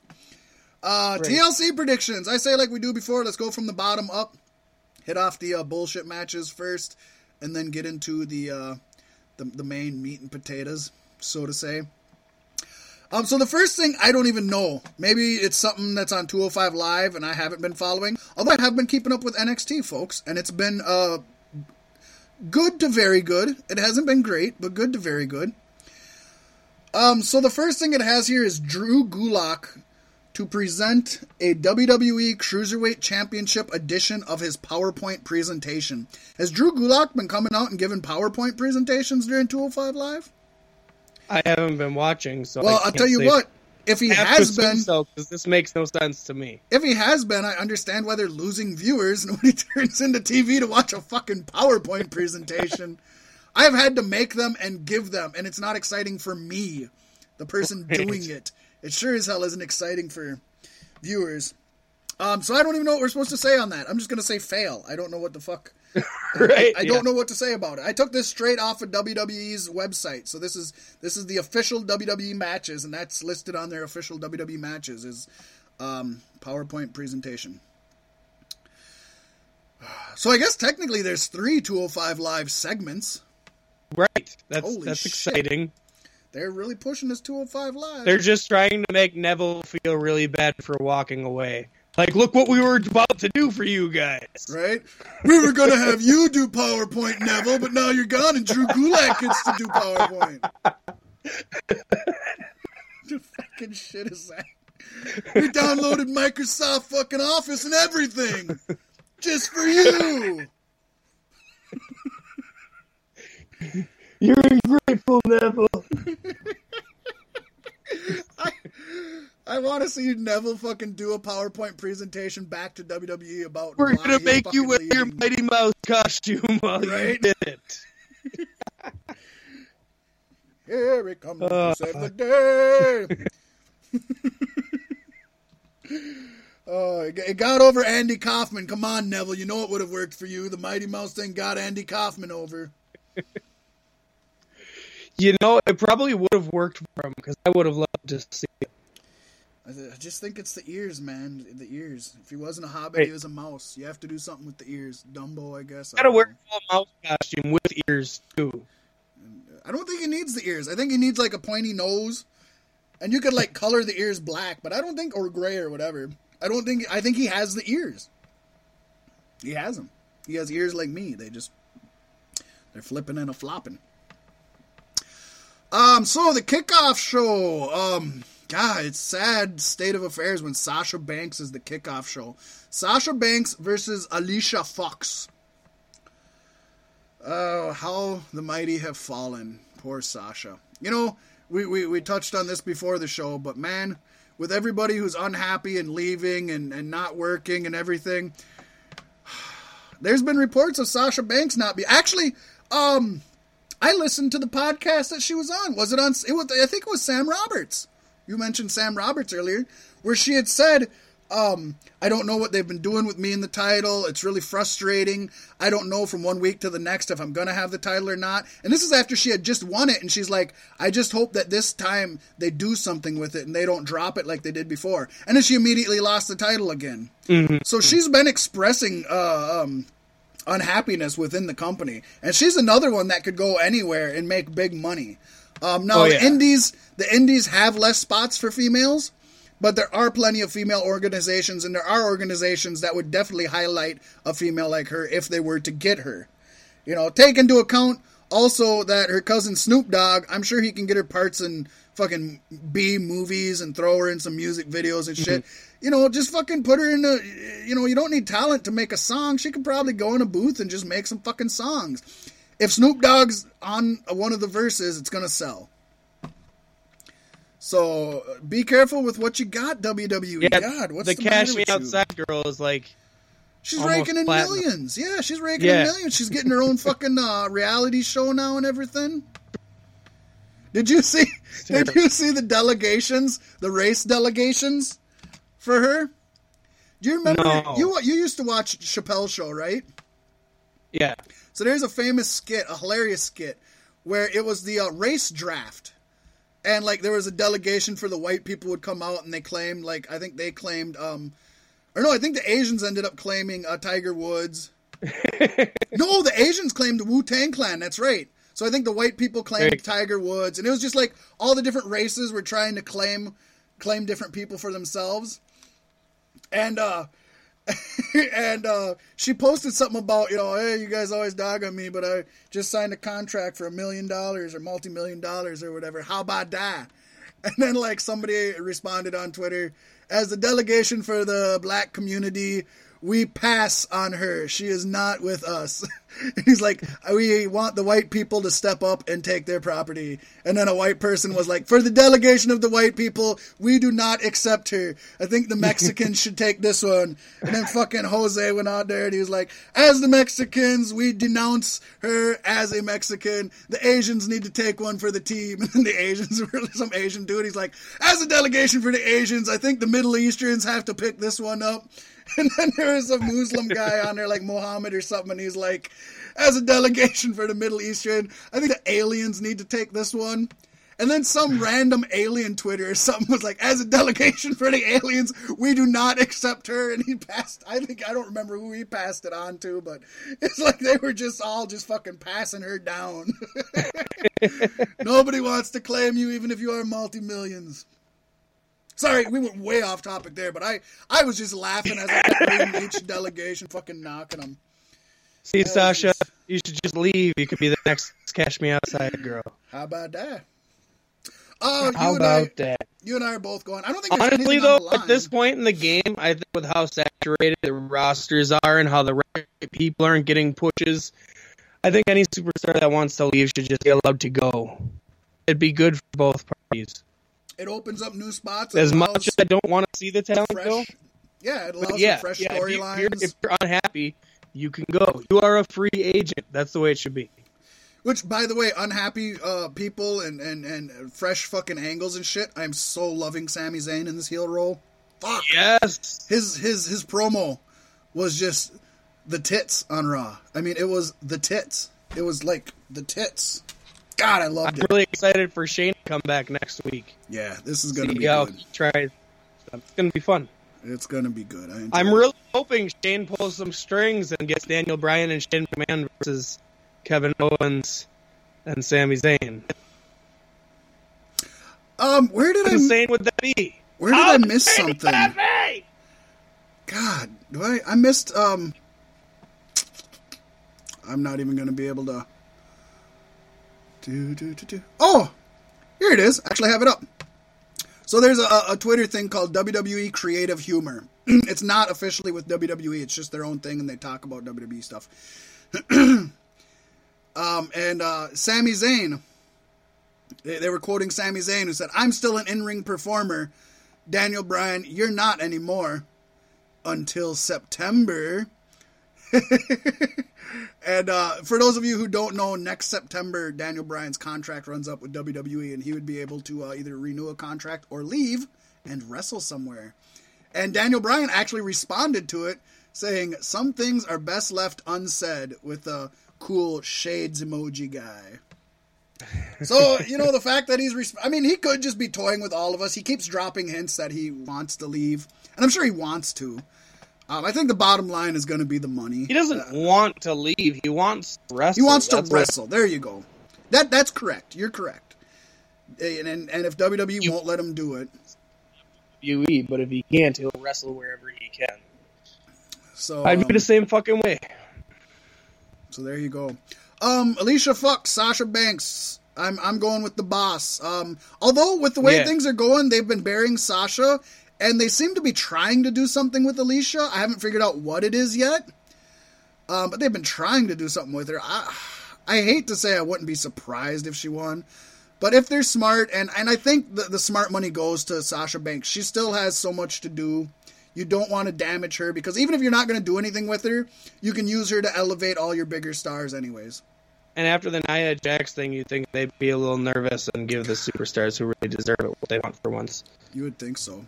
Although now that you say that, and I didn't even think about this, because believe it or not, I don't really pay attention to races and shit. They got a pretty good mix of races in the women's roster right now. When you think about the three people we just talked about, Nia, Sasha, and Alicia Fox, are all African American. That's quite a change from the Attitude Era, all white blonde bitches except for the one muscular black Southern gal. Right. And Asuka's about to come. And we got, I was gonna say, we got Asuka, and we got you can Emma. She's Australian. I guess you can call that white, but that's different. Good for them. Good for them. I think the whole roster is getting better. They're not giving any championships to these folks, but the roster itself is getting better. I'm to the point where I don't want Bliss to hold the championship anymore. It's time to change it. I love her. I don't care what she does. Keep it, trade it. She's great at chasing. She doesn't need it at this point in her career. She's at that point where the John Cena point, or the point where she doesn't need it. It's good for her, and it's good for her character right now. Like we're at the point where we were a year ago with Charlotte Flair. Like, okay, that's enough. Let somebody else play with it. She's a made woman, and as long as they don't completely fucking drop her when she drops it, she's still going to be a main eventer with or without the title. Even without being in the title chase.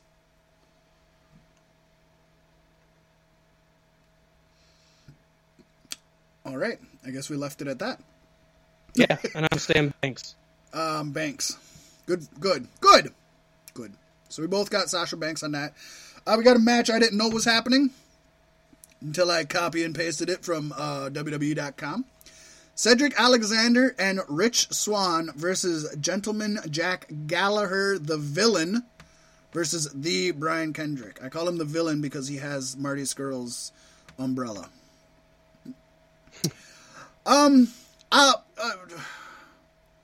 Interesting team here. I don't know where this came from.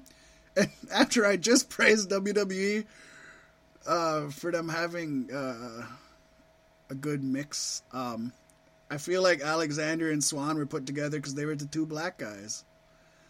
Right. Was there a reason they were put together? I don't know. I'm not watching 205 Live, but WWE tends to do that a lot. Fucking the NXT, what is it? The new fucking JTG and Shad Gasper. We got two black guys, so we're gonna make them thugs. Who is it? It's a nobody. It's somebody who's been delegated off of the main roster down to NXT, and then somebody else. And it's just the same horrible gimmick. We're street thug, where we do thug stuff, Anyways, don't like that. So one thing I want to say here. Cedric Alexander, I feel, is super overrated. Everybody loves him. When there was the Cruiserweight Classic, after his match, people were chanting, "Please sign him. Please sign him," or something, They were chanting, "Sign him," and everything, and Triple H came out and shook his hand and everything. His time in Ring of Honor, he was in CNC Express. It was Cedric Alexander and Caprice Coleman. I didn't care for that tag team. I didn't care for him solo. I think he's just overrated. Opposite side of that coin, I think Rich Swann is one of the most talented people on the 205 Live roster. I think he's got the fucking charisma, he's got the mic skills, he's got that handsome look, and he's super talented. So I'm kind of stuck there. You got Gentleman Jack Gallagher and the Brian Kendrick. I like Gentleman Jack Gallagher's image, his gimmick, even though he stole the umbrella a heel now. From Brian Marty Kendrick Scurll. turned him into a bad guy. And I didn't know that, but he works well as a heel. He's that pompous English guy, just like right. just like they're taking the umbrella away from Marty Scurll. Could be. I can't even think of the commissioner of NXT's name right now, but just like him, he does a really good, pompous English gentleman. Who the hell is the commissioner of NXT? William Regal, thank you. William Regal. Yeah. He's a man. A man's man. Why do you always like everybody's worst gimmicks? It's great. It's great. It was great. I will give you that. It's probably his worst gimmick, but it was catchy. Let's take this very British guy and turn him into an all-American man. Lumberjack. American. All-Canadian lumberjack. He's American. What he is, he's American. I'm going to go with Brian Kendrick and Gentleman Jack Gallagher. I like the heels winning. I like both of them. I'm not a big Cedric Alexander fan, and you picked Alexander and Swan, I guess. So. I like Rich Swann. I love Rich Swann. I want him to win. I want him to come up to the main roster and, like, push Xavier out of New Day or something like that, because that'd be amazing. And I know Swan and Xavier would have a hell of a rivalry. Fuck yeah. So you're a Swan guy also, huh? Yes, indeed. I love him.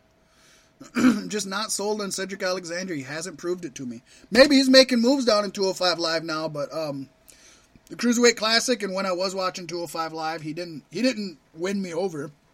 Not saying he pushed me away anymore, but he didn't win me over.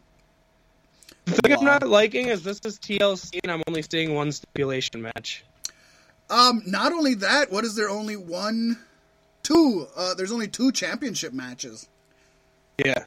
And the way that WWE has been booking those 2, you'd say 2 of the lesser ones. I don't want to say they're lesser, but it would seem that way. Next, we have Asuka versus Emma. Emma won the chance to face Asuka versus a who's who of women.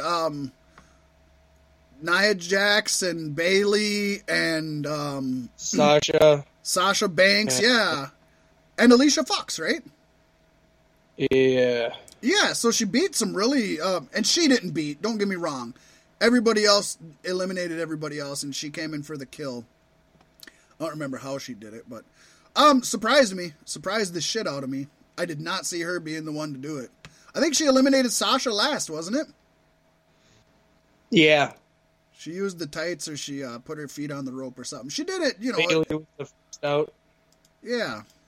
So, yeah, I was surprised about that. I'm done with Bayley. She's another one that she'd be just fine leaving. Yeah. She was doing just fine on the independents beforehand. She'll do just fine now. I think it's obvious, but I'll say it. I'm going Asuka. Yeah. Or it ends in a DQ because, Bliss has a match later. But I'm saying it could end in a DQ because of some outside interference. Do I want to... Let's see. You and I got a lot of the same so far, right? Yeah. Actually, no, just 2 of the same out of 3. Guess it's not. I won't. I'm going to say... It is the majority. I think it's going to be a squash match. I was going to say Asuka in less than a minute because they've got to fit the 5-on-3 handicap match, and they've already got actually quite a few people on here. What do we got? 1, 2, 3, 4, 5, 6, 7 main roster matches. If it's going to be a squash match, this match should come just before the main event, and the women's championship should be earlier in the night. That's my opinion. We got 6. That's not much. I would agree. I would agree if this is a squash, and that's good because it builds up Asuka coming up. The only thing is, I do agree with you, but I'd hate to see Asuka delegated to the potty break spot. So I'm going to say I'd rather have the 205 tag team in that spot. Plus, you don't want too quick of a match in the potty break spot because you want people to be able to have their potty break, and you want, you know, the competitors to get ready, the main event competitors to get ready. But,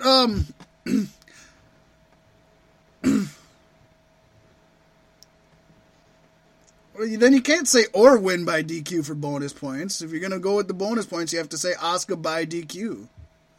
Or you're going to say she loses. No, win by DQ? Oh, yeah. They're not going to come out and beat up Emma. They're going to come out and beat up Asuka. Or Emma could do something nefarious to hit Asuka with something. But yeah. All right, well then if you're going to do that, so you get points if Asuka wins, even if it's not by DQ. You just want bonus points if she wins by DQ? Yeah. Then I'm going to go in less than 2 minutes. I'll give him 2 minutes for bonus points.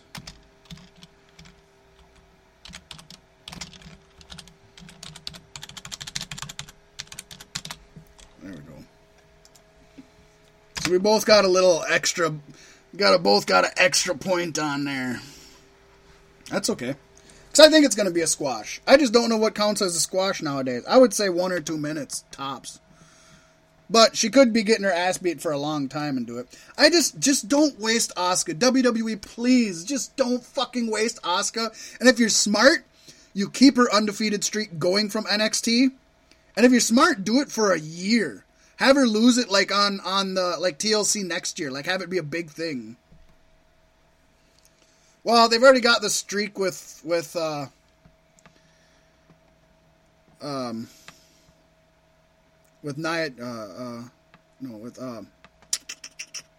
Asuka. Yeah, she's the only one I know of with a streak. Yeah. So keep the streak going. God, do it. At least for a few months. Give us that.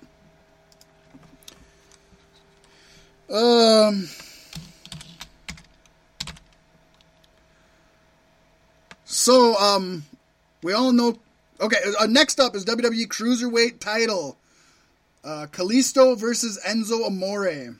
Now, we all know Kalisto is one of the best promo guys in the world. Remember a while back when he was like, I'm gonna go out there and do my lucha thing, or do good lucha thing. Ah, fuck! Or no, what does he say? Oh, shit. Something like that. Oh, shit! He's just, yeah. He totally fucked up the promo. So and then runs away. They, just dipped off in the middle of it. So they let him speak on Monday night. I don't know if you caught this, Pasty.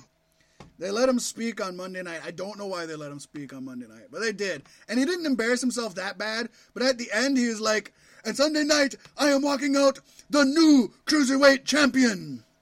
It's like, well, dude, you have it now. I mean, yeah, you're new-ish. He's still the new Cruiserweight champion. You're new-ish, but, I mean, come on. You're the retaining Cruiserweight champion. I just thought that was comical. I gotta shit on Kalisto. Amazing talent in the ring. I love him. The Salida del Sol is one of the most beautiful moves, and we've seen him do it in some really crazy, risky ways. He's what they wanted with Sin Cara. He is the modern day Rey Mysterio, and then some. Which I liked how they brought Sin Cara back on the main roster after they brought Kalisto in. They're like, oh, we forgot about you, homie. Sorry. Yeah, that dude's just been sitting around on his couch for fucking a year. But no, I thought that was cute. I'm going to go Enzo Amore. He wasn't supposed to lose it to begin with. They freaked out. They did something with it. And I think him being the heel champ just works really well. And I don't mind Kalisto chasing, but I think Enzo works as a cocky heel champ better than he would a cocky heel chaser. Yeah. So I'm going to go Enzo Amore, the realest guy in the room. I would like Enzo to win. I just think that they're at least keep it.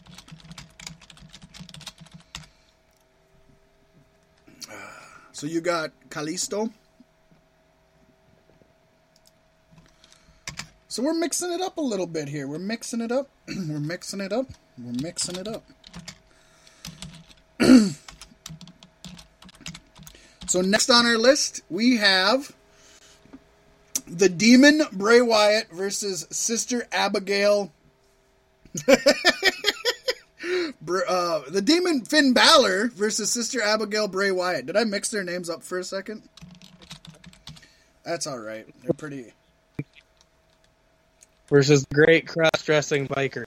Yeah, they're pretty interchangeable at this point to begin with. You know, when he was cutting that promo, I even think I said out loud, I was talking to my dogs, because nobody else fucking loves me. I was talking to my dogs, and I said, you know what? They should really give him some new demon paint with this new Sister Abigail gimmick that Bray's doing, and that way it's not the same demon who's already faced him. Right. And then they cut to this fucking Pumpkin King shit, and it's like, you know what? It might end up being cool. But folks, if you've seen the thumbnail for Halloween, if you've seen the thumbnail for our show, that's what his paint job looks like. It looks very, to me it looked like gold dust, but you replaced the gold with orange. Mm-hmm. He's got orange fragments is what they call them. For anybody who watched Prince Fergal Devitt before he joined the WWE, yes, folks, the Finn Balor's hate transformations he went through. Finn Balor's real name is Fergal. He's had some of the best body paint ever. And I know at that time it was all copyrighted stuff. He did a lot of comic book stuff. He did a lot of Marvel and DC stuff. But he doesn't have to do that, but he could still switch it up a little bit. The demon itself is a direct take from Carnage. Spider-Man's Venom. Carnage. It's usually black. It's not really red. He's done Carnage. Carnage is red. Yeah, I'm saying. And Balor's paint isn't red all the time. It's always red. Oh, it's the black inside of the mouth red is black. accents. Well, anyways, Venom or Carnage, they're very similar caricatures. Which, by the way, Marvel. That movie's gonna be the shit. No, fuck that. Fuck that. It's gonna be nothing compared to this. Marvel Comics just announced they are doing a Venom X storyline. So basically, what it is in the current Venom storyline, Venom has found these aliens that I forget what they're called here because I don't read comics and I'd love to. But they found a way to work with the Venom alien symbiote creatures, the Venom creatures basically. And so they've started taking over, and they're so fucking powerful that Venom had to go to alternate realities and recruit Venoms from all these other alternate realities just to try to fight these people, these creatures, these things. Well, anyways, he's having a hard time beating them. All the Venoms, and a lot of Venoms died in this plight. Like, I mean, Venoms are dropped left and fucking right. And so now, apparently, they're going to start a knockoff of that storyline. And they're going to have him bring in other alternate reality X-Men characters. It's called Poison X. That's what it's called. It's called Poison X. And they're all going to have Venom symbiotes. So, Poison X is a 6-part crossover that'll have Venom team with a time-displaced 5 X-Men, Jean Grey, Cyclops, Iceman, Beast, and Angel, and the son of Wolverine from the Ultimate Universe, Jimmy Hudson, to battle Poisons. That's what the things are called, Poisons. It looks and sounds like it's gonna be fucking awesome. And I don't read comics anymore, but I might have to, if they put this out in a graphic novel soon, I might have to get this one, because I'm excited for this. It's gonna Have you even heard of the Venom and Carnage movie? Yeah. There was even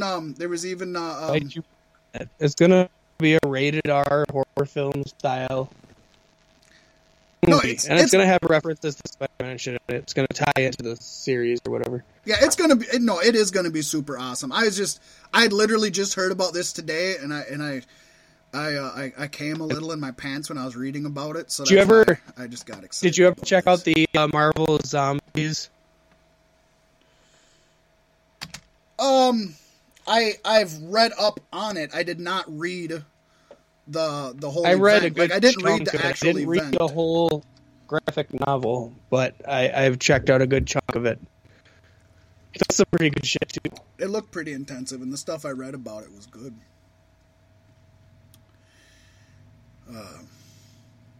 God, That's how boring fucking Finn Balor and Bray Wyatt have gotten us.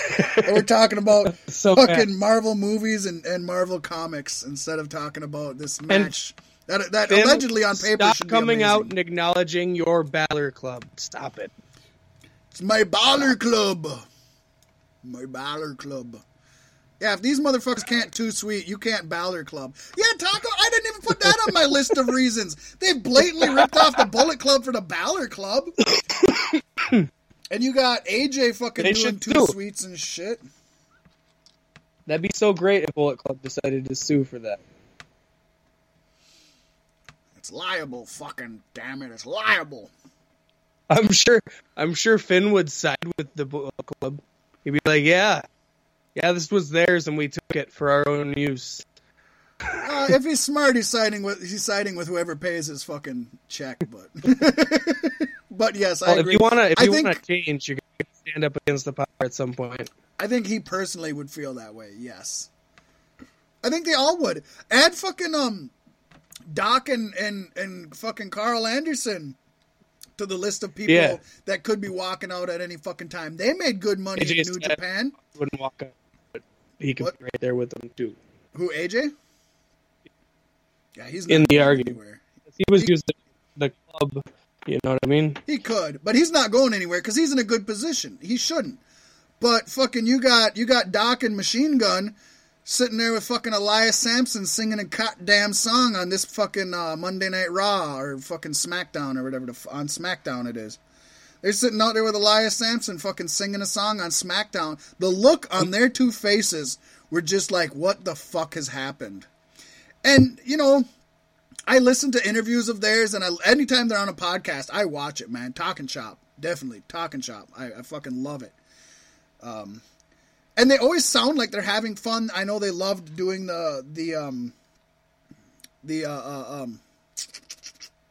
why can't I think of the promotion? The YouTube promotion. You know what I'm talking about, Pasty. The YouTube promotion. Yeah, Southpaw. I know they love doing Southpaw Regional Wrestling, and I know they have a lot of fun with the guys in the back and everything, but they have to be feeling stifled as artists, as wrestlers. They're not doing shit. Yeah, they are a lot better than they're being allowed to be. So I can see them as leaving. character actors. And they can make good money outside. I mean, they were making good money in New Japan. So, But anyways, who are you picking to win this match? I'm gonna say the Pumpkin King. You know what? Either one, at this point, neither one can afford to lose. That's the saddest part right now. They're both just getting buried and buried and buried. Right. I don't think either one can afford to lose. If one, What if it ends in a no contest, like they warp each other to some other dimension and disappear? fucking broken Matt Hardy shit, man, I'd love it. I don't know. Maybe what a they're table doing gets with pulled this. out, you know what I mean? It is TLC, and I feel like stipulations are just going to be added last minute to some of these matches. I hope so. Because I usually hope we they have a get more tables than one match, a TLC. ladders match, and a chairs match, and then a TLC match. Right? And whatever happened to tables, ladders, chairs, and stairs, WWE? No. This last minute booking shit is killing them, I think is what it is. It is. Is there anything, I mean, if you look at it, other than maybe Finn Balor versus Bray Wyatt, is there anything on there that, That I need to see? No, not really. well, that too, but that requires a stipulation. You know, you hate to just throw stipulations in because you're obligated. So let's say, you know, like last week, we talked about how both the Kevin Owens and Shane McMahon match and the New Day Usos match, they really built it up to where you're like, okay, I can believe that they want to settle this in Hell in a Cell. Both of those. Right. Other than I gotta say, here's how I would do this, though. even the Shield match doesn't Cruiserweight deserve Championship would be your ladder match. it. Yeah, The definitely. women's match would be a table match because Mickey James and tables and old school feelings. And then I wouldn't call Bray and Balor a chairs match, but I would say definitely make it a hardcore match. And you could call it a stairs match. In a chairs match, you can use tables and ladders anyways.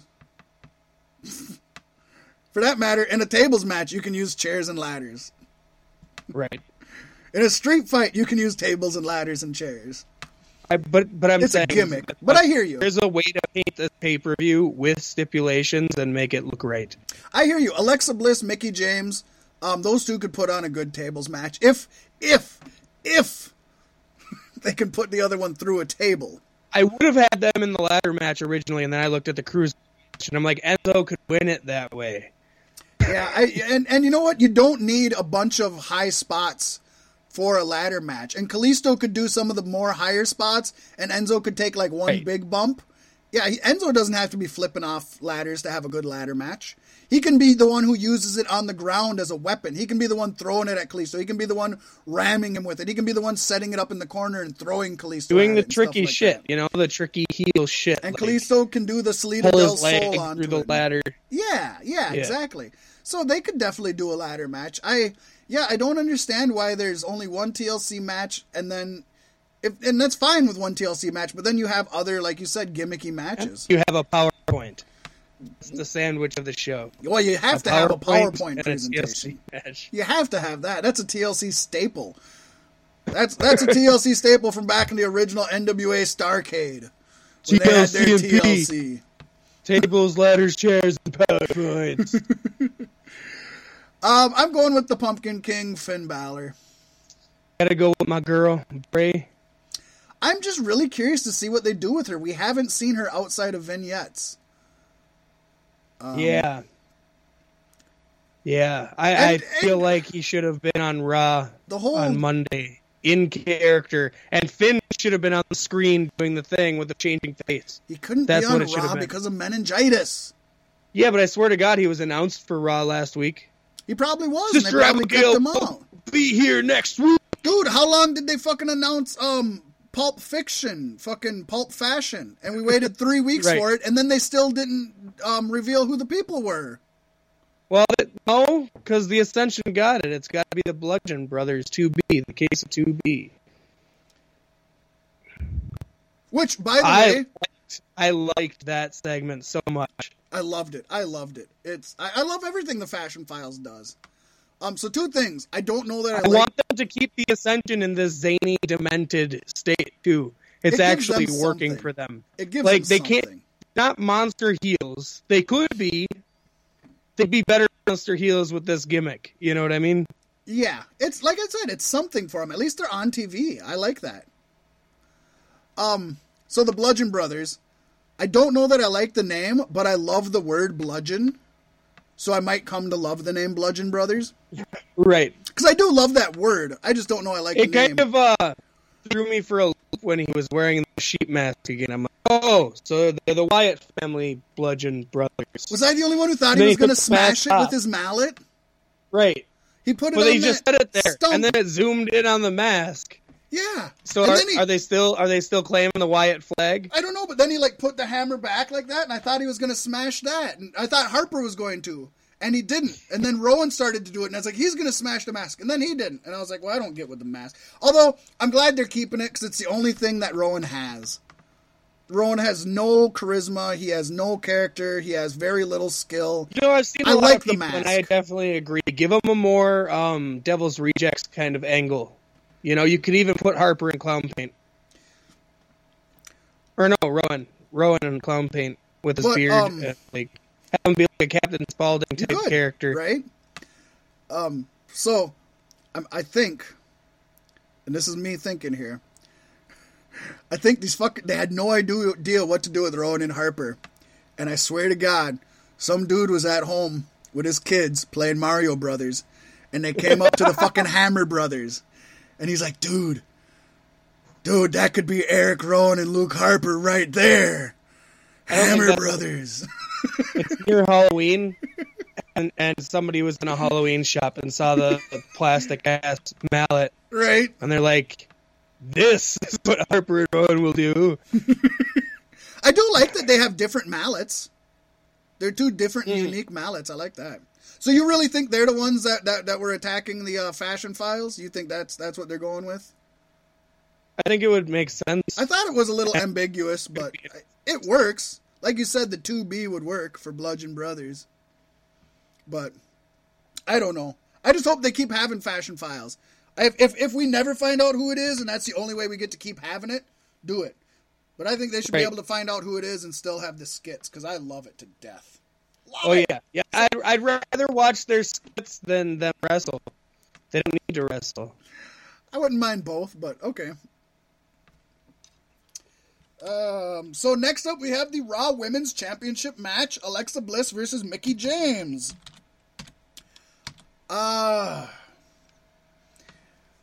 Besides the fact that they don't really seem to care or respect Mickie because she goes from being Piggy James to being Old Lady James. Right.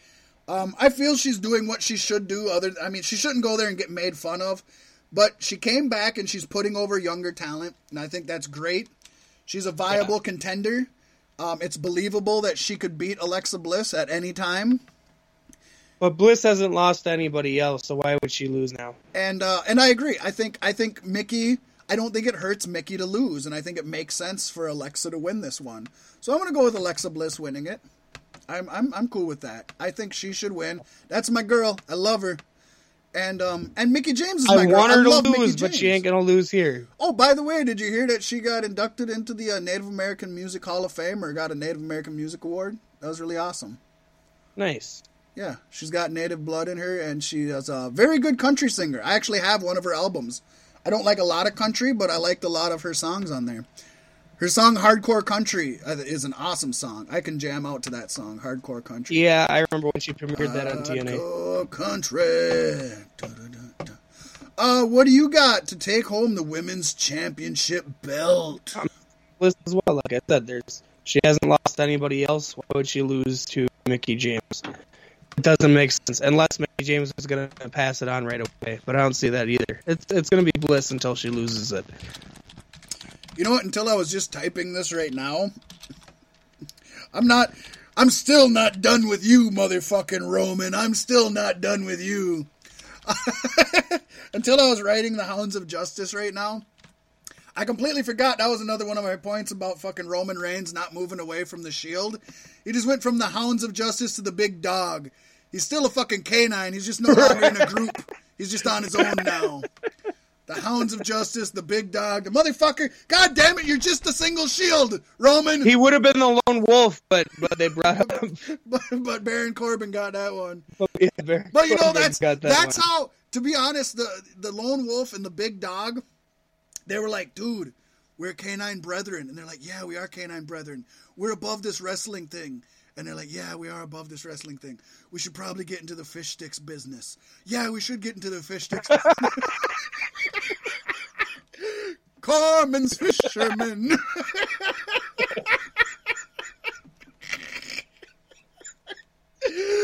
Oh, man, I love this Carmen's Fisherman shit. I need to book this on Raw. We need to get them to sponsor the show. Good old fucking Carmen's Fisherman. God, I love it. This story writes itself. I'm not even trying. It just fucking writes itself. All right, so now we're done with the fish sticks and on to the fucking meat and potatoes. TLC, a 5-on-3 handicap match. The team of 5 is going to be The Miz, The Bar, which those two are Cesaro and Sheamus, Braun Strowman, and the second demon on the show, Kane. Yeah. Versus the Shield. Versus the newly reformed Shield. Wasn't it amazing how 2 weeks ago, like, they finally reformed for the first time, and then they went backstage, and then when they came out at the end, they already had fucking shirts? They already had Shield shirts. Like, holy shit, that seamstress. Man, I don't know. Maybe they won't get rid of that seamstress who was bitching at Matt Hardy, because that bitch can sew. She whipped that shit up quick as hell. Give her some props. No, I don't. So this is where they fucked up and they painted themselves in a corner. There should be no reason that Braun Strowman, The Miz, Kane, and Cesaro and Sheamus lose. You got arguably 5 main event names there, and 5 strong people against the 3 Shield. And this is not a fucking tag match either. So that means all 5 are in the ring at the same time as all 3. My guess is right away, somehow the Shield takes Kane out, or takes one of the 5 out, whether it's Cesaro, Sheamus, Kane. I would say it's one of them. Maybe it's The Miz. Maybe he takes the Coward way out. I'm going to cut in, but I'm going to say this right here. Go ahead. They better not fuck this up and make this be one of those matches where you have to tag in and out. I don't know how you can with the TLC. I could see them doing it. Yeah, I could see them doing it. I could. I agree with you. But I don't know how it would work. So my guess is the only way you can do it is you take one person out, they have to get sent to the back, and then it's 4-on-3, and of course Roman can, handle 3 of those 4, I guess. Right. I don't know. So I don't know how they make it work, but I think all, okay, not all logic, all WWE logic says the Shield just reformed, Roman's the big dog, the Shield has to win this. They have to. On paper, I don't see how they lose on paper, but in reality, even in wrestling, even on paper, I mean, you just look at that team. You could argue that Braun Strowman, Kane, and The Miz would be able to take on the Shield. At least take them on. Maybe lose, but take them on, fight them bitterly. You could argue Miz, Cesaro, and Sheamus could. You could argue any of those 3 would be able to hold their own. I would like to see Miz, Cesaro, and Sheamus versus the Shield. That would be a great match on its own. So I don't know. I mean, I honestly think the Shield wins. What are you going? I'm pretty sure I know. But Shield. Yeah, I think they win. It just, how are they going to get there without making it look ridiculous is my question. Winning this, and that's terrible. Maybe they have. It is terrible. And and we haven't. Nobody should beat these 5 men standing together. Nobody. Did they? Unless the Miz and Kane turn on Strowman and Kane turn on each other. That could happen. They could take each other out. But I like Kane being in there because that was like their first big one of their first big feuds was with Kane, right? The Shield. Yeah. And they attacked Kane right off the bat. Yeah. So this just dawned he's mostly on me. there because Roman beat his brother. As I'm trying to think, of. And he's probably not going to win the race, as much as I hate to say it. I'm trying to think of how. No, he probably won't. But hey, I hope he's like, I gotta get back in ring shape, guys. Put me at a 5-man. When I was just saying, I don't know how they're going to get away with the Shield winning. Another question came up in my head. They haven't mentioned how you win this. Normally in a TLC match, you grab a title or a briefcase off a ladder. So is this going to be pinfalls and submissions?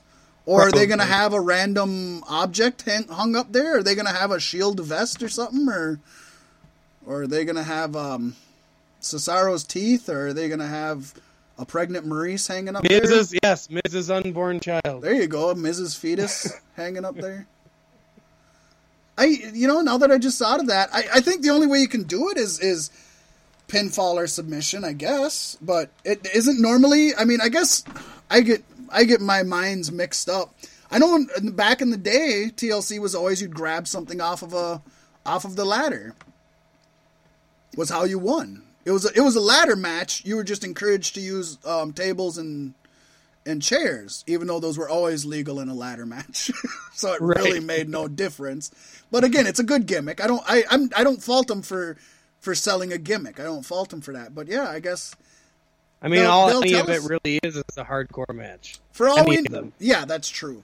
For all we know, they haven't decided how you win yet, and they'll figure it out 15 minutes beforehand. And let's hope like hell somebody tells the announcers so that we know. First man to climb out of the cage. Or first team. It was just a cage in there. Tables, ladders, and cages. Yep, TLC tables, ladders, and cages. Why And all the tables and ladders are on the outside of the cage. Yep. So everybody's really confused as to how they're supposed to utilize them without ending the match. You got to escape the cage, but you can't touch the ground. Work for it, motherfuckers. So you just got people diving through tables that They could do it like, oh man, has it been that long since I watched TNA that I forget what it was called? Full Metal... no, it wasn't Full Metal Mayhem. Full Metal Mayhem was their version of TLC, which also made sense, other than that the tables are made of wood, but makes just as much sense as TLC. They... oh, man, what the... I can't think of what they called it. But what it was a cage match. And they did it almost War Game style, or almost Royal Rumble style, where there'd be two people in there, and then one from a different team would come in varied intervals. 30 seconds for the next guy, 2 minutes, 30 seconds, 2 minutes, that kind of stuff. But then you couldn't win. You couldn't win until everybody was in there. And when everybody was in there, they dropped a lid on the cage, so it was like Hell in a Cell, but they also had weapons hanging from the top of the cage, and you were encouraged to use the weapons. For the life of me, I can't think of what that's called now, but that was always a fun match. I mean, they're not going to do that. Sounds great. It was fun. They should do that. Again, it's just a hardcore like cage match. Yeah, it's just a hardcore cage match. It'll be a house show. It will be. So that's our predictions, folks. Dare I say, I honestly thought Hell in a Cell was better than probably 90% of the people I've read and heard from thought. From everything I've read and heard from, people only like the two cell matches and nothing else. And I liked a lot of the other matches, whether they were amazing or not. I thought the women's match was really good and other ones then. This is looking very underwhelming. So maybe they'll... And Hell in a Cell looked underwhelming to me also, and I was pleased with it. So maybe they'll pull something out. I could see the Cruiserweight tag match stealing the show. All four of them people are extremely talented. Even though I'm not a big Cedric Alexander fan, I think if you put him in the ring with those other three guys, he better fucking do something. But man, I'm super underwhelmed for this. Even other than just being curious of what they're going to do with Bray Wyatt, even the Finn Balor Bray Wyatt match. I hope everybody in the main event go into this with the mentality like we got to do better than they did on Hell in a Cell. That's what I'm hoping for. They're not going to because it's two different realities, but yeah, that could just I don't know. They should have had Hell in a Cell this Sunday, and they should have had TLC earlier in the month. Other than having a lot of big spots, that could be maybe the worst match on the card. Right.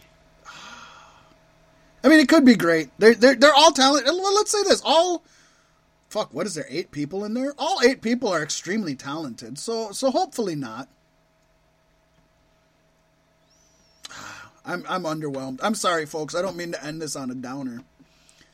But let's hope that it supersedes our expectations. Hope for the best, prepare for the worst. You'll never be disappointed. Exactly. And with that, folks, I've been Pasty White. And as always, I've been the fattest Mac in the land. We love you. And we will see you like a lovesick puppy. Next Thursday. Snap into it!